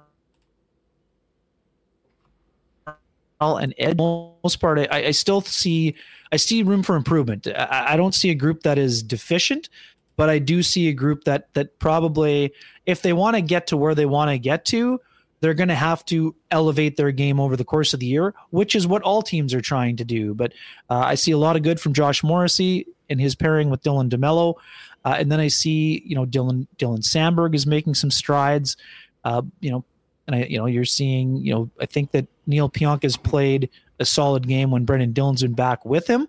And, Nate's responded since the healthy scratch. I mean, I still think that he's finding his legs after the injury on, basically day 2 of training camp. But, it's a work in progress, Huss, but I do see some signs that they're trending towards a direction which would be, equated to improvement. Ken, in the past with this hockey club over the years, we've seen an inability to really get on extended winning streaks, and you'll win or 2, sometimes 3. And this is a game that I will admit, from a fan perspective, makes me a little nervous. A team that, a game that the Jets will be favored in. This is a game that sometimes we haven't seen their best out of it. That being said, I think we're seeing a lot of trends right now that would give you confidence that this team can replicate these performances against a team like Montreal. What do you make of their challenge tomorrow to go in and continue this streak and come back to Winnipeg on a 4-game heater? Yeah, Huss, what I would say is I know where you're coming from. I don't see the Jets getting fat on their press clippings, having won 3 in a row. I know that that's kind of the road you were sort of leaning on here. That's not to say that there's not the ability to have a potential letdown during the schedule, but it's funny. I would say that most fans or pundits would have looked at this part of the schedule going into the year and saying it's maybe a softer part of the schedule. Yet the Red Wings were off to a 5-1-1 start, and the Canadiens are, unexpectedly playing better than we were expecting them to as well. So there's always teams that sort of jump out to great starts. I mean, we saw it last year with Buffalo, scoring at a ridiculous rate. They still missed the playoffs. Detroit was in a playoff spot for a long time. They missed. So it's interesting, too, because, Haas, this, the Jets have played Montreal late in seasons a lot when they were kind of down and out in Beverly Hills, and they've still given the Jets trouble at various points and time because of the speed game that they play. But I would say that with the changes to the forward group, I think the Jets are much better equipped to handle that speed that Montreal can play with under Marty St. Louis. What I will say is that they're going to have to be sharp because the buy-in is there with the Montreal Canadiens as well. So this isn't just a open space on the bingo card special on a Saturday night on a Hockey Night in Canada. What I will say is that I expect the Jets to be ready. And Huss, I say that because of the early struggles in terms of the standings. I mean, Mason Appleton put it best. He said, these guys couldn't believe that they were 1-3 or 1-3 to start the year. So I think that allows them to have a little bit easier perspective on going up against a team like Montreal, who, most people still put them in the tanking category. or the rebuild category, even though they've kind of gotten off to this great start along with teams like the Philadelphia Flyers, who are also expected to be more in the bottom third and in the running for Philly's the first caught overall. a lot of good teams off guard at home so far this season. 3 times, in fact. Minnesota last night. They did to Edmonton earlier. I mean, there's no freebies in the National Hockey League. Nope, exactly. I think the Jets are going to need to be ready for it. You mentioned you're working on a piece on the Barron brothers. I'm sure Mama and Papa Barron and probably a few people from the Maritimes are going to be heading out to Bell Center for this game. And give us a little tease on Morgan versus Justin. Yeah, it's awesome, and it's just fun to. Morgan's a really thoughtful guy. Huss, whether it was talking to him about being in the Manitoba Open, or we know he was under the spotlight last year with the massive gash. Everyone joking about the modeling career, but Morgan's a really thoughtful individual, and these guys are from Nova Scotia and very proud to be from there. Huss, they were the first Nova Scotian brothers to play in the NHL, let alone play against one another, and it dates back to the old days, and whether it's mini sticks in the basement or road hockey out front, or all of those things that go with people of a certain age group and bracket, if you will. These guys grew up loving the game. You're sitting on the backyard, wanting to go to the NHL. And guess what? Like, the only thing better than the backdoor rink game against your brother is having another 22,000 people chanting. No, not necessarily chanting your name. Like, for us, as we think of the Albert Canadian Tire commercials as teenagers, right? Like, this is what it's like in the backyard in Nova Scotia. Now you get to do it in one of the most, I know it's not the Forum, but it's still one of the most famous facilities in the National Hockey League. And on a Saturday night, when the Montreal Canadiens are a good team, the atmosphere, the Olays will be flying in there. And I think that these two guys, they have immense respect for one another, a mutual admiration, but they're also fiercely competitive with one another as well. It's just such a proud moment for the parents to be able to see them go head to head as well. And it's just a great little piece and slice of Canadiana, Huss. And it's fun to chronicle and document these kind of moments. And, some players yesterday, today, the Jets are off today, just for context. So I needed to have this conversation with Morgan yesterday on a game day, for him to spend, 6-7 minutes with me talking, rolling back the archives for me. I was so appreciative because, on a game day, some guys like to just stick to their routine and don't really want to spend a whole lot of time talking. But, these stories are really important, and I really feel privileged to be able to tell them. So I'm glad that they're able to take a little bit of time out of their busy days. And I'm excited for that one to drop later this afternoon, and then to be in the pages of the Freep on Saturday here. I know it's a busy sports weekend on a lot of fronts here. No doubt about it. Just quickly, I know you're talking to your colleagues in and around Montreal. What's the latest on the Habs going into tomorrow night's game? And I see Jake Evans is right now looking like he's in at center on the fourth line. Any aftermath still between these clubs on the infamous Scheifele hit from the playoffs a few years ago? Yeah, I mean, I don't. I mean, people have long memories for sure, Huss, but I don't think that.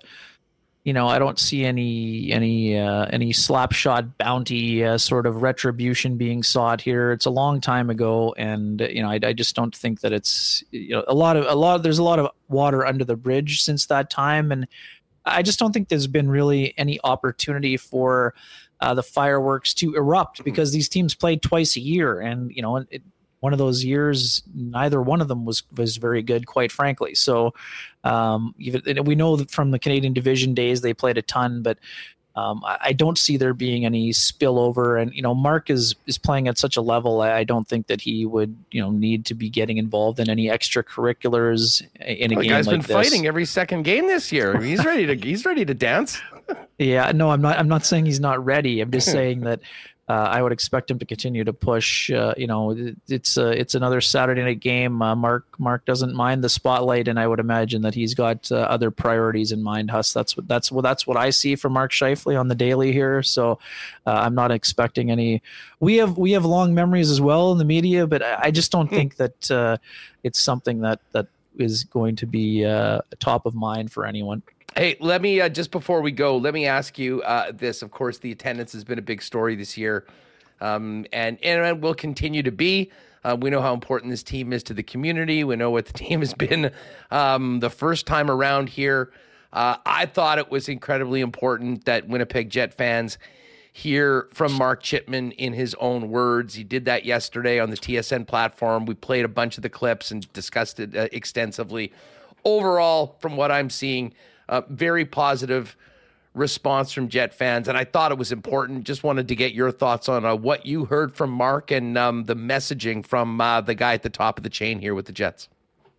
Yeah, I mean, he made it clear that the Jets are in it for the long haul. There's not a moving truck. There's not going to be a Art Modell special where the truck is backed up in the middle of the night and you're driving the team to another city. Now, Mark also acknowledged that there was a lot of work to be done, and they're looking to, re-engage with the fan base, and especially with the corporate, they've been doing a lot of work on that corporate side. So I would say that efforts are being made to, ease some things over, or whatever you want to call it, mend some fences, or extend some chat ways like we had talked about. It's important for all parties to get feedback, and I think it's clear that True North is going to be listening, and they are committed to this market. So like I said, it's a three-dimensional street here with the individual fans, the corporate community, and True North, and they're going to have to find some solutions. And it made it clear that the Jets are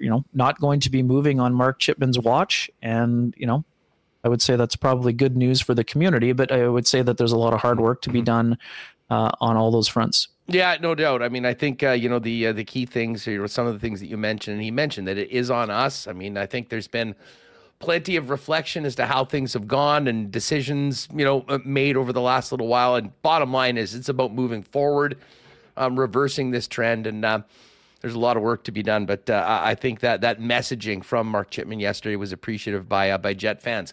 Quickly on the way out, we got that Heritage Classic on the weekend between two struggling teams in Alberta.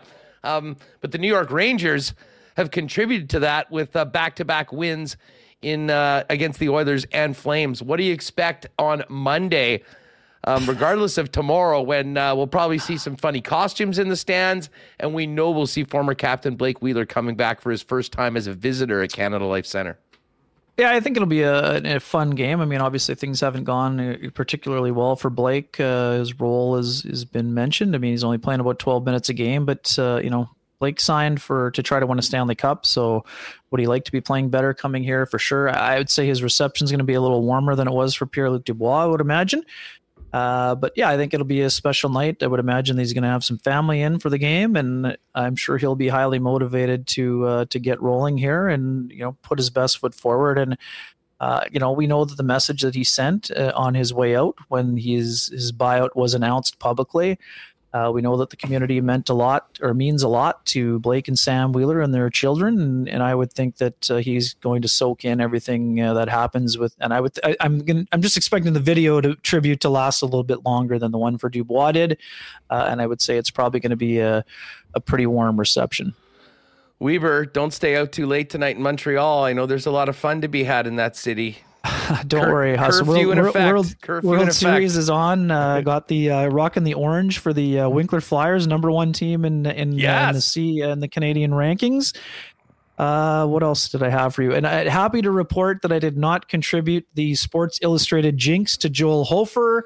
Shout out for the first career shutout a couple days after the feature from Ken Wiebe in the Winnipeg Free Press. So happy to not be tossing the hex around these parts. So good news all around, Huss. Enjoy the football game, enjoy the weekend, and I'll look forward to seeing your costume on some sort of social media platform here. Yeah, I just need a Taylor Swift. That's all I need for I got the Kelsey ready to go. I love it. Have a good one. We'll look forward to KNR after the game tomorrow in Montreal. Travel safely, and we'll see you back in the rink on Monday for a big welcome back for Blake Wheeler and the New York Rangers. Yeah, have a great weekend, and best to Hacksaw as you break down the NFL matchups here this weekend. Take care. You got it. The NFL Notebook is coming up next with Hacksaw. Great stuff with Ken Wiebe. And check out the Free Press. Ken will have that piece on the Barron Brothers for online subscribers a little later on, and it will be in the pages of the Saturday edition. Of course, we had a great chat with Eddie Tate earlier On the Bomber game tonight, finishing up the regular season and getting ready for the playoffs, all our Bomber reports brought to you by Princess Auto.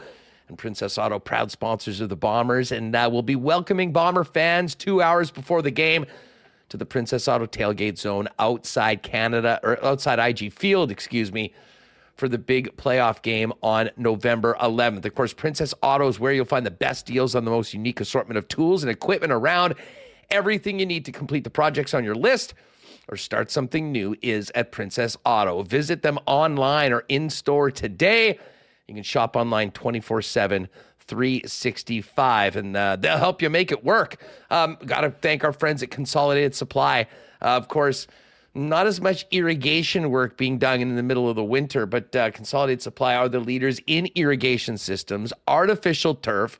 Golf carts is the exclusive club car dealer in Manitoba, but they've also got other great options for your property, like hot tubs, which might go very well with the upcoming Winnipeg winter, not to mention amazing outdoor kitchen options. And hey, 12 months a year, they are the leaders in small engine parts and repair.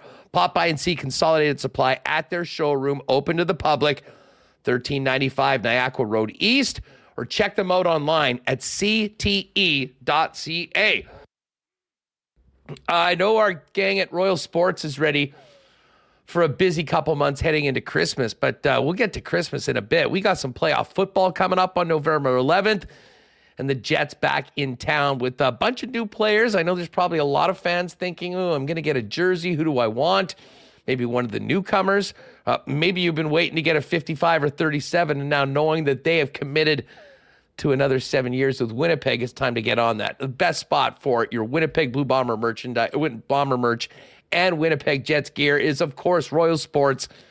Doing it for 40 years. Great NFL selection and so much more. Raptors in the NBA now back on the court. And listen, if you played hockey in this town, you know that for 40 years, Royal Sports has been the family-owned hockey superstore with the best selection for players of all skill levels and all ages. Get on down, Royal Sports, 750 Pembina Highway. Follow them on Instagram at Royal Sports Pembina. And just before we bring in Hacksaw, kind of an interesting Thursday nighter last night. Great night to get down to Boston Pizza, though, with a little double dip with the Jets and the NFL game. Tonight, we've got the Bombers and the World Series. And you know that the best place to get together with your friends for the big game is your local BP. Enjoy those ice-cold schooners, world-famous Boston's wings, gourmet pizzas, and more. And if you're staying at home, order online and get it delivered at home at bostonpizza.com. All right. Big weekend in the NFL. No teams on the bye. So let's welcome in none other than Lee Hacksaw Hamilton for the Friday NFL Notebook. Saw, what is up? How are you? Governor, hey, point of information, full disclosure. My hoodie is better than your hoodie. Look at that one. Rocking the Jets. We're on a heater, Lee. 3 in a row. Big win last night in Detroit. Well, next week I'll show up wearing my Edmonton Oiler hoodie and you won't like me. Hey, yeah, big weekend at National Football League. There's a lot of stories here. I sent the notebook headlines to you a little bit late, but let's start about what's going on with the NFL Competition Committee. You know, we talked and we joked, Hustler, about the brotherly love shove and the tush push and all that. Competition Committee is holding emergency conference calls. There have been an alarming number of injuries in these goal line quarterback sneaks with the brotherly love shove and the tush push. And the worst one happened in Minnesota, right across the street from you, when Brock Purdy of the 49ers tried to quarterback sneak with the tush push and got speared in the helmet by a Viking linebacker and suffered a significant concussion. There have been 7 major injuries in about 4 weeks since this Philadelphia Eagle quarterback sneak tush push thing kind of became vogue. So the NFL Competition Committee, which doesn't change rules in midstream hardly at all, is talking just about the dangers. You know, historically, there's a lot of junk that happens at the bottom of the pile on a goal line play. Now you got quarterbacks getting blasted. And the fact that Brock Purdy tried to dive in, didn't go over the top where he could have got planted, tried to dive in behind the center and just got plastered with a helmet hit that I think is going to wind up being a big fine to the Viking linebacker. The league is really alarmed about this injury factor about what's going on. There have been guys who've suffered dislocated kneecaps, torn ligaments at the bottom of the pile when all the bodies are crushing in. So we'll see if the league makes a change there. But that's a big competition committee story there. Well, Lee, on the brotherly shove or the tush push, however people want to call it, this is sort of an Eagles specialty. The Eagles do it better than anybody else. They do it with almost, perfect success. It hasn't been that way for many of the other teams that are trying to emulate what Philadelphia is doing. How much of this is injury related, and how much is this just frustration that the rest of the league can't do what the Eagles are doing at such a high level with the makeup of their line? Well, I think it's all injury driven, because you don't want to lose quarterbacks on these kind of hits and the collisions, and then the second guy into the pile while the pile is still moving. That's what happened in the Viking game with the 49ers, is Brock Purdy didn't get much of a push as he tried to go forward, and then second attempt pushed onto the hip of the center who was at the bottom of the pile, and a Viking linebacker came flying and led with his helmet and just blasted him. I mean, if you ever see the video close, you see Purdy's head snap when he got hit with the helmet, and he was totally stationary. So it's an injury factor. There's people barking about what Miami's doing. Miami puts guys in motion right before the snap. Nobody's ever done that before. Normally, when you motion guys in the backfield, they come out of their stance and they go left or they go right and they go behind the quarterback, etc. Miami created this thing 4 weeks ago where they get their wide receiver slow-mo in motion, ball snapped. And the defenses are starting to lean one way because they see the motion man go. Mm-hmm. And they investigated that. Is that a legal procedure? But no, because the wide receiver was set before he did a slow-mo move and then went down the field. So everybody's trying to get an edge, but I think this thing is all injury related, and it's really dangerous. Mike McDaniel been watching a little CFL ball when he's cooking up some of his plays. Well, Lee, you mentioned Brock Purdy. We may as well get to there. We'll start. I mean, there are some concerns for availability of quarterbacks in a number of markets in the NFL. We saw Brock Purdy miss practice on Wednesday, returned to practice yesterday. What are you hearing about Purdy and the other QB injuries as we head into the NFL weekend? Well, I hear Sam Darnold is going to start this weekend against Cincinnati, so that's item one. Purdy only did walkthrough stuff. He did not do any physical exertion. I just don't know that he can come out of concussion protocol with a snap of the fingers. Raiders, they haven't decided who's going to be their quarterback this week.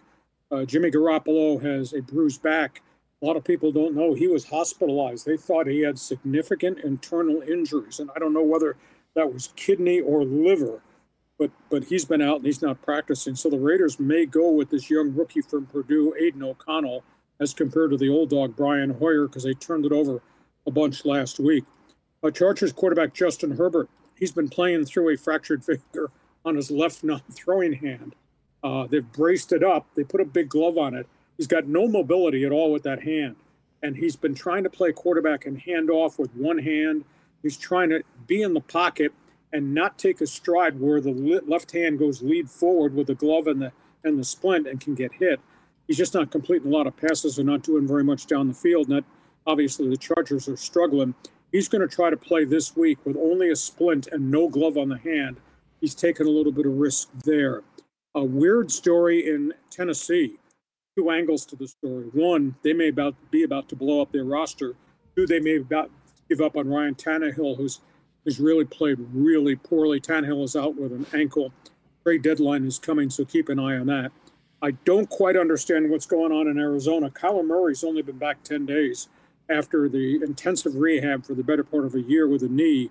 They're playing so poorly, not competitive at all. There's talk that Kyler Murray may be the starting quarterback this week for the Arizona Cardinals, a year removed from the torn ligament. Hey, Lee, just before you move on from the Cardinals, I wanted to ask you about Murray and his future with the organization. There's a lot of people that didn't think that he'd play this year. And I mean, listen, with the trade that they made for the Texans' first-round pick, and we're already looking ahead to potentially picking a quarterback. What's your sense of Kyler's future with the Cardinals and potentially there or elsewhere?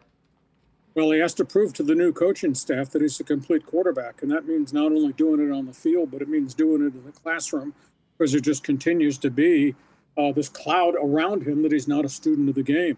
Now, the flip side of that is you just can't cut guys as you gave big money contract extensions too. There's huge salary cap implications, and you can't trade guys like that either. So I think that they're married to him for at least another year with the new coaching staff with Jonathan Gannon. He's got to prove a bunch of things here. He's also got to prove he can stay on the field and stay healthy. And the other quarterback storyline is with the New York Giants, and this is not good. Daniel Jones has just taken a fierce pounding the last 3 years, and now he's out with a neck injury. And there seems to be some conversation that the injury is so significant, maybe they don't put him back on the field right now, and they'll just go with the backup Tyrod Taylor. But they signed him to a monster contract, almost $50 million during the course of the summer. He's taken such a pounding because his offensive line is deplorable, and they don't have a lot of skill guys. So I don't know what the Giants' decision is going to be, but they got to do a better job protecting whoever the quarterback is. And this kid has just gotten lit up 2 years in a row, and now he's got a neck injury. Those things are really scary. So that's your quarterback report. Well, I mean, I can't say that I'm surprised when you saw the way he was getting killed week in and week out behind that offensive line in New York. I mean, it almost seemed like it was bound to happen. Lee, Viking fans around here still fired up over that big win over the Niners on Monday night. And that win was so significant because, they come into the game at 2-4. Everyone expects them to lose and be at 2-5. Now, their schedule does lighten up a little bit going forward, some big divisional games. But, they played the Chiefs. They played the Niners right now. I think a lot of people thought they'd be 2-5. And if they've lost this game at 2-6, they potentially start moving players. I think the Minnesota situation's changed significantly, but we did hear potential players like Danielle Hunter maybe being on the trade block. With the deadline just around the corner, what are the teams that you're paying close attention to and players that could be on the move and we'll hear more about in the coming week? Well, they'd have a better record if Kevin O'Connell had not screwed up the play call in that game against the Chargers. But that being said, Kirk Cousins 1 week throws for 137 yards, the next week throws for 387. Wish somebody could explain that. Without Justin Jefferson against San Francisco. Yeah, I concur with you wholeheartedly. So explain all that. I can't believe that they would trade Hunter. I mean, there's a contract issue there they're going to have to address, but everybody's got to address contract issues at some point down the road with their star players. Hopefully they get it done because he's a really fine player. It'd be less of a team if he's not part of the equation. But I'll tell you this, and I remember telling you a year ago this week that the landscape of the NFL had changed. There's a new breed of general manager that are running games, and obviously analytics are part of the National Football League now. And whereas the trade deadline used to come and go and there might be one deal or two, I think last year we had 15. New general managers are changing the way they're doing business in the National Football League, Andrew. And they're moving out players. They're moving players with big contracts they don't want anymore. In some cases, they don't care about draft capital. So we could see a whole pile of trades on the 31st when the deadline comes. Names to pay attention to. Derrick Henry, Tennessee Titans. They look like they're about to step into the land of massive rebuild and get rid of a whole pile more of people. Cowboys are really interested in him. I heard Baltimore's interested in Henry. And he's a cheap rental because the back half of the schedule, all he is due is $5.8 million. He's got a very affordable contract. And I don't think he's done. I think what's happened to him statistically with the Titans is their offensive line has gone through transition and they can't keep the quarterback on the field. Henry could be traded. Keep an eye on Chase Young. At one time, a really fierce pass rusher with Washington. He's been slow to come back from major reconstructive knee surgeries, former Ohio State star. They didn't pick up the option on his contract the 5th year. He could be traded because Washington's season's kind of getting away from them. Something might happen in Denver. I mean, they're playing really poorly. They do have multiples of receivers led by Jerry Jeudy and Cortland Sutton. They may just say, okay, we're going to rebuild this whole thing. And Sean Payton will, bite the bullet and just start trading people to stockpile draft picks. So keep an eye on that. Carolina's winless. Jeremy Chin, young safety, has played well, but he's been hurt. He's got a contract issue. Carolina might turn around and move him. Dalvin Cook, evidently, he's asked to be traded with the Jets. He's only been there a month and a half, and he's just not getting a lot of snaps because Breece Hall is playing really well. So maybe the Jets move him out for a late-round draft pick, and he can go play his trade somewhere else. Hunter Renfrow, Raiders available, route runner, big contract. They're going to move him. They're trying to trade him to get somebody who can rush the quarterback because the Raiders' defense is bad. And Marquise Brown, the little guy, wide receiver, Arizona, he might be trade bait too. So, like I said, we had 15 deals at the deadline last October. I think we could have that many this year because the guys making the decisions are cut from a different cloth from the old-time general managers in the NFL. Oh, certainly agree. By the way, folks, Marbles Reg is open. Put in exclamation mark Marbles. We'll finish up the week with the marble race coming up in a few minutes after we finish up with Hacksaw. No teams on the bye this week, Lee, so we've got a big slate of games. Buffalo survived the Bucs last night, and we move on to some marquee games. I want to ask you quickly your thoughts on the Vikings going into Green Bay, coming off that big win against San Francisco, although on a short week against a Packer team that has struggled as of late. Thoughts on that one and some of the other top games on the docket? Well, I think the whole theory in Green Bay is how's Jordan Love play now that he has the keys to the car. Played well early, of late not playing that well, throwing interceptions. I think they're defending him a little bit differently. And, these defensive coordinators, they'll look at video, they'll find something that really makes you feel uncomfortable, and they'll defend you to make you feel uncomfortable. And I think that's what's happened. But I'm fascinated at the kid's composure. And Jordan Love, I think, is going to be a decent NFL quarterback, but he's going through a bit of a bumpy ride right now with a learning curve because I think defenses have kind of caught up to him a little bit. This is a must-win game for Minnesota because they're trying to claw their way back into it, and you got to do it. You got that one win that nobody expected. Don't have a letdown. Go back and get it done again. And I just think that Minnesota, with Cousins winging it, will probably outgun Green Bay in that game. Rams, Dallas. I feel really badly for Matthew Stafford because he's not got a lot of help around him in that lineup in L.A. And here comes Dallas. And Dallas is more than Dak Prescott. Dallas's receivers are starting to play better. Prescott is starting to move the pocket a little bit more like he did when he was a young quarterback in Dallas. Cowboys just bring the heat. And I just don't know if the Rams have enough defense to pass protect Matthew Stafford. New England, Miami. The Patriots looked to be dead and gone and came back and beat the Bills a week ago. This New England team, I don't know if they've figured it out with the quarterback Mac Jones, but they go play Miami. So you got Tua's offense against Belichick's defense. Fascinating matchup. You got a bad Miami defense against suddenly Mac Jones and Bill O'Brien maybe have found some formula that's going to get the ball down the field, and they're going to score some points. And the wild card in the whole thing in the Miami conversation, Tyreek Hill has missed 2 days of practice with a bruised hip. Now, he says he's going to play. Question is, how long will he hold up when he does play? Fascinating game. Jacksonville, Pittsburgh. Trevor Lawrence, Travis Etienne, the newly acquired receiver Calvin Ridley. Their offense is really moving. But by the way, across the line of scrimmage, that is T.J. Watt coming. That's going to be a fun game because the Pittsburgh defense has propelled those guys into first place in the AFC North. And Pittsburgh, you and I talked about, they looked utterly incompetent the first 3 to 4 weeks of the season. And Mike Tomlin has dragged them, kicking and screaming, into first place in the AFC North. So I think that game is really going to be good. And then we got the battle of the first-round draft pick quarterbacks.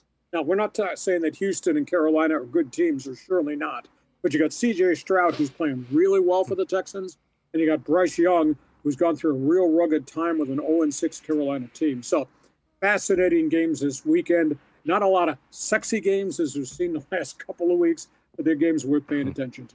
Lee, we got pucks back, the NBA's back, a huge weekend in the National Football League. Oh, and the World Series.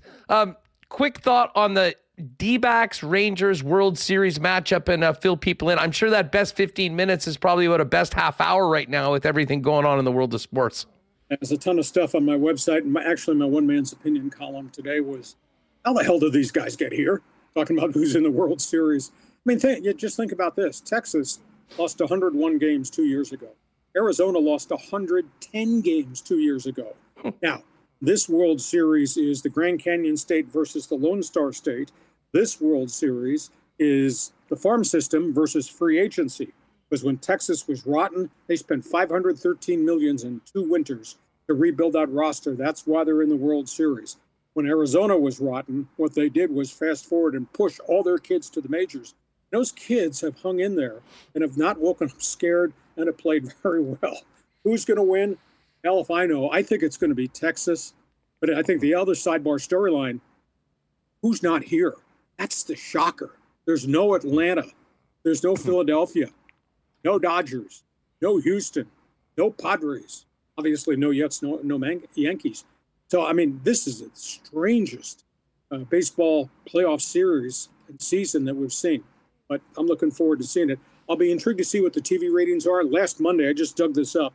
Last Monday, the NFL game drew 18.6 million. It was going against the final game of the Texas-Houston baseball playoffs. They only drew 6.8 million. So this World Series is kind of like the southwest corner of our country. Does anybody in LA care? Anybody in New York or Chicago care? I wonder what the TV ratings are going to be. We'll find out about it. We'll obviously check out LeeHacksawHamilton.com. And gang, make sure to click the link over to Hacksaw's YouTube channel. Give him a sub there. And he's also the king of Instagram now. So check that out. Saw, great having you on the program. Enjoy what should be a great sports weekend. And we'll catch up next week. Hey, you wear your Halloween outfit next week, and I'll wear one of my other NHL hoodies. Have yourself a great sports weekend. Hustler. Looking great. There's the man himself. Rocking a Jets hoodie today for us on WST. The one and only Lee Hacksaw Hamilton. All right, Marbles continues to be open. We'll shut it down in just a couple minutes. So last call for that. Exclamation mark Marbles in the chat. You know how all that works. And hey, I want to thank our friends over at Little Brown Jug. Big weekend coming up with the Bombers and the Jets on the road. Great time, maybe on the way back from work or after you finish up on Friday. Head on over to your favorite beer store or Little Brown Jug on William Avenue and get stocked up for a Friday night Bombers and Saturday night Winnipeg Jets. And of course, speaking of the Bombers and Jets, when you're attending IG Field or Canada Life Center, make sure to check out Craft Beer Corner at the rink or the Poutineries and the hometown concession locations, where you can buy 1919 at both venues, and our favorite generic lager also available at the downtown arena. Find out more on Little Brown Jug, everything they've got cooking, beers, merchandise, and events, littlebrownjug.ca. And they also do have citywide delivery options as well if you want to check them out there. And hey, I got to give a shout out to our pal Nick and Nikki, pals Nick and Nikki in the Nick and Nikki DQ group. 4 locations in Winnipeg and outside the city. DQ Northgate, DQ Polo Park, DQ St. Anne's, and DQ Niverville. And for folks that are out in Niverville, make sure you check out their new Pita Pit as well. Pita Pit Niverville, now open, healthy, fresh, delicious, fast, you know it. And also great catering as well. If you've got any catering needs, Nick and Nikki would love to help you out.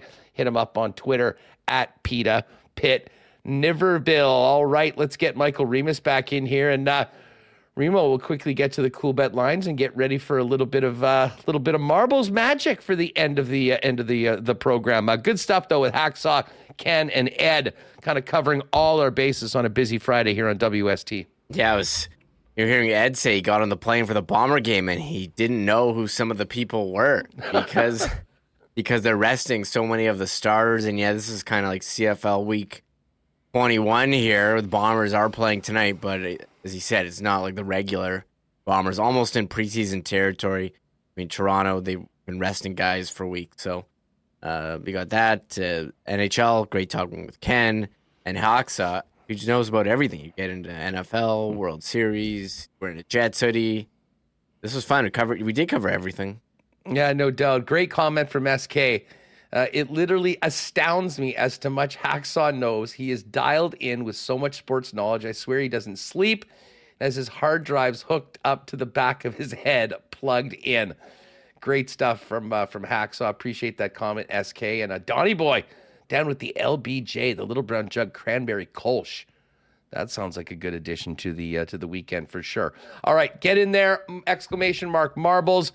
Remo, maybe in a minute you can round that up. Let me get you to our cool bet lines. And I was wondering what the heck we were going to see tonight as far as a line for this Winnipeg-Calgary game. I mean, who the hell knows what's going to happen? Listen, Drew Brown's going for the Bombers. Calgary resting a number of their starters. This is a game where both teams just want to survive. Bombers are 2.5-point favorites and minus 143 on the money line. And we do now have a line for tomorrow afternoon's game between the Ticats and the Montreal Alouettes. Montreal, a 1.5-point home favorite. We didn't even have CFL lines yesterday on the Lock Shop, so we did not do a Lock Shop partner parlay for the CFL this week. But we do have a lot cooking for the NFL. Just quickly looking to see if we've got a line yet. No lines yet for tomorrow's game between the Jets and the Montreal Canadiens. That will be up. Pay attention to Coolbet tomorrow for those options, as well as I'm sure we'll be doing a Winnipeg Sports Talk DraftKings contest for the hockey, and of course get in for the Sunday NFL contest as well. Speaking of, we'll go to the NFL in a second. Major League Baseball series gets going tonight. D-backs plus 135 underdogs on the road against the Rangers, who are minus 154 favorites. And to win the series, the Rangers are minus 182 and the D-backs plus 157. You got a bunch of other markets and options for the series as well over at Coolbet. And as far as the NFL goes, full breakdown of our favorite games and our best bets on the Lock Shop earlier today. Couple of key games. We talked about that Vikes-Pack game at Lambeau Sunday at noon. Vikings 1.5-point favorites and minus 123 on the money line. You've got that Jags-Steelers game that Hacksaw was talking about. Pittsburgh plus 120, plus 2.5 point favorites, plus 113 to win at home. Bet against Mike Tomlin as an underdog at your own risk.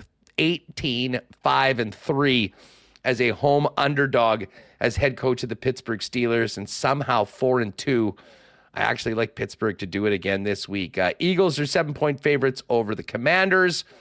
You've got the Browns 3.5-point underdogs in Seattle. Chiefs laying a touchdown, 7 points as road favorites in Denver. And a game that's actually moved quite a bit was 5.5 earlier this week. The Brock Purdy news took it down to 3.5. It's now sitting at 4 as the Bengals. I know Winnipeg Walters fired up for his guys. I think this will be a close game. I do like Cincinnati. We got that at 4.5 in the Lock Shop. Quickly over to the exclusives. Since the 5-0 week last week for me doing the daily picks, we've had an incredible week with some of our Coolbet exclusives. Hit our partner parlay last night for the Thursday nighter at plus 590. Shout out to Dusty and Pat for the other winning legs. But here's what we have for the Lock Shop partner parlay. The Coolbet guys in on the Bengals at plus 4.5. I like the Eagles minus 6.5 against the Commanders, and Dusty's on the Chiefs. So Eagles minus 6.5, Chiefs minus 6.5, Bengals plus 4.5. That one boosted up to plus 615. And then the ride with us. We cashed this one last week at about plus 650, banging out a 7-1, and I'm riding with the best defenses in the NFL this week. I like Pittsburgh plus 2.5 against Jacksonville, the Browns plus 3.5 against Seattle, and the New York Jets laying 2.5, technically on the road, but playing in their home stadium in the Battle of New York, or actually New Jersey, between the Jets and the Giants. That one's in the exclusives right now at plus 700. If you haven't played a Coolbet before, use the promo code WST for a 100% bonus up to $200 on your first deposit. All right, Remo, it's just about marbles time, I think. Yeah, let's fire it up. I got the songs ready. Okay, we got a lot of people. This is crazy. Shout out to all the 425 people in chat.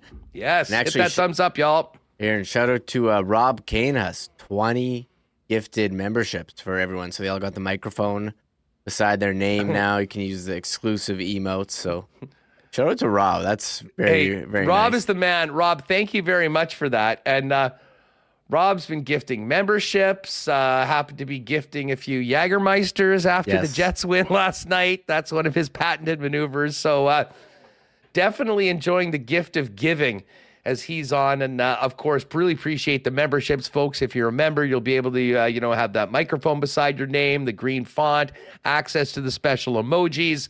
And if you did want to return the favor, you can do that. Again, that's just $2 a month, another way to help support the channel. Yeah, it's wow, that was really generous. So, hey, we got a big marble race. I just closed it. 258 marbles. I don't know if that's Wow. a record or not, but that seems really high. That's right up there. That's up there. People feeling good about the Jets win, about Friday. Maybe people are inside because I opened my window and it was a lot of white out there, Huss. A lot of snow. Oh, yeah.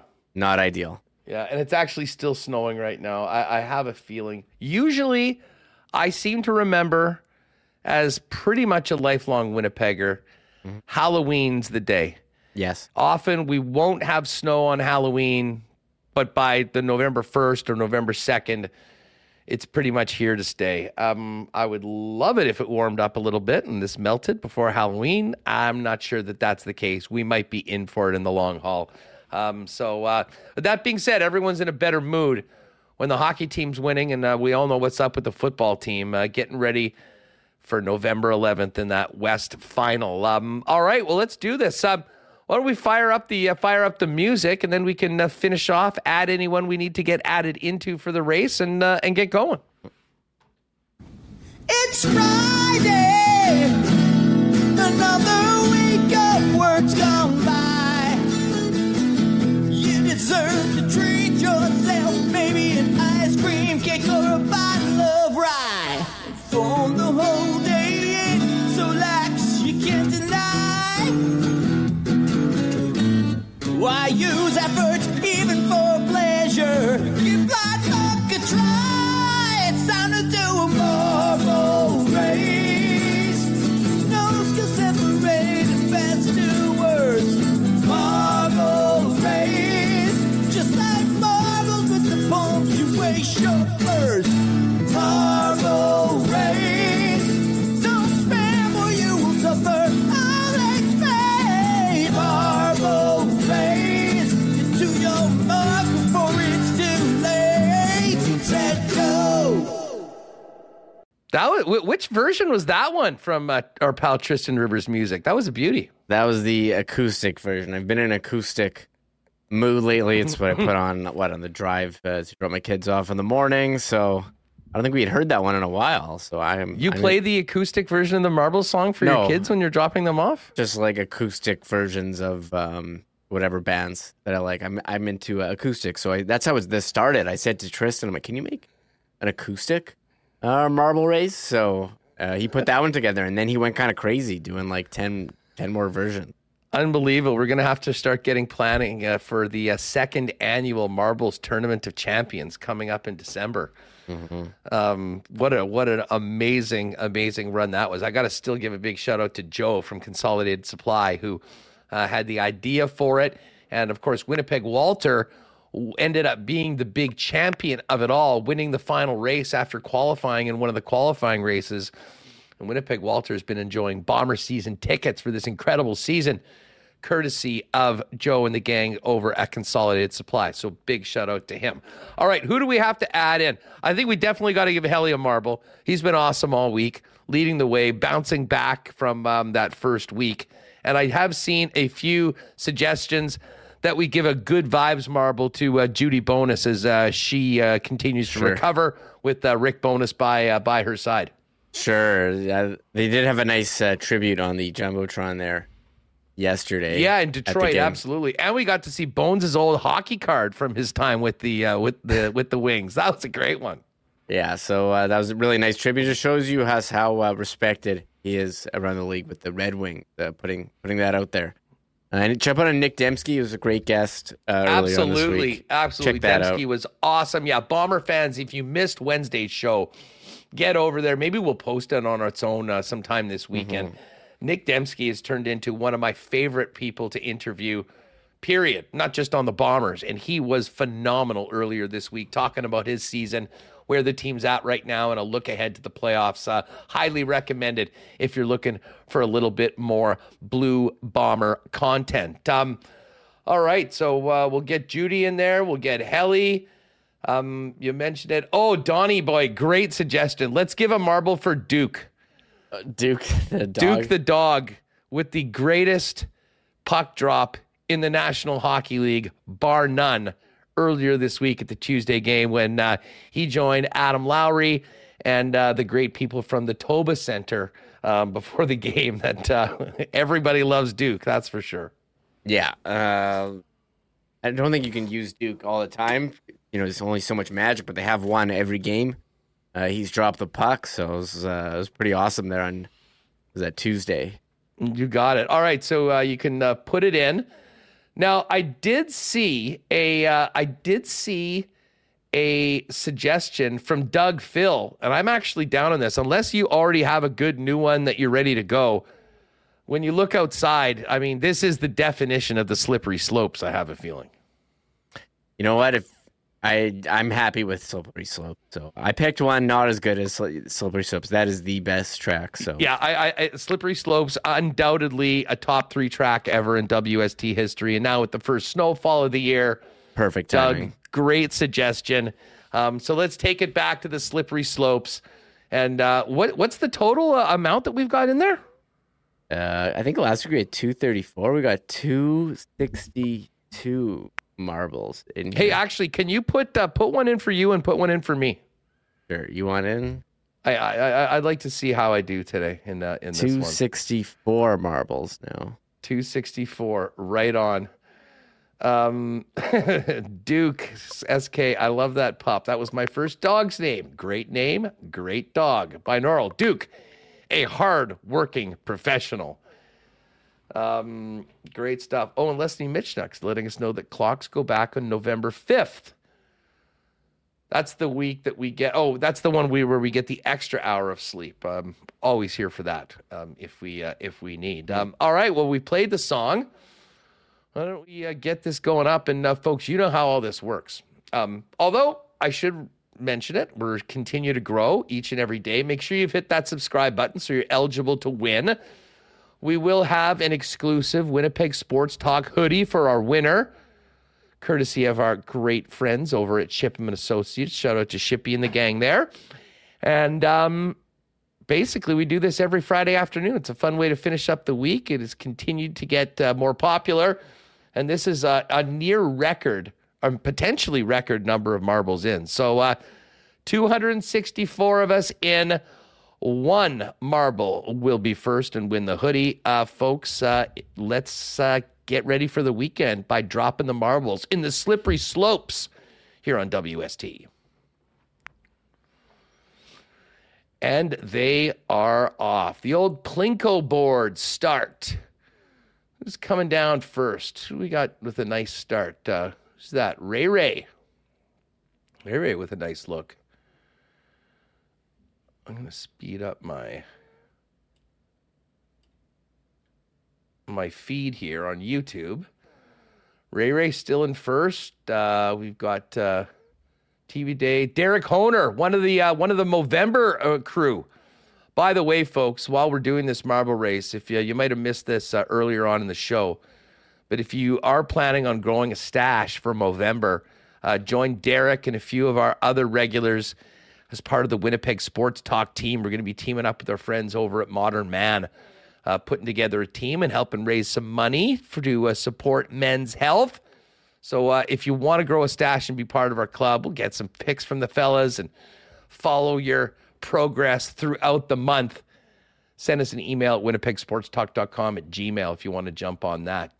Jerry Beluda looking good right now. I think Jerry's got a little bit of a lead on the rest of the crew as we get closer to these slippery slopes. Jerry definitely in first right now.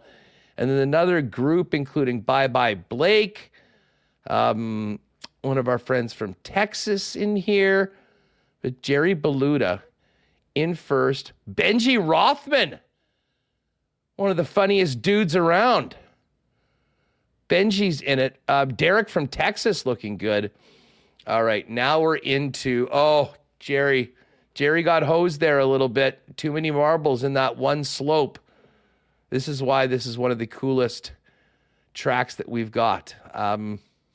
It is getting very, we've never done slippery slopes with this many marbles. And I think we're seeing now that this could be the ultimate challenge. Many marbles being thrown over the top rope as well. But we've got plenty of contenders. We've got this group on the bottom slope right now Looks like that will be the group that probably gets in first. This is this is wild. Oh, man.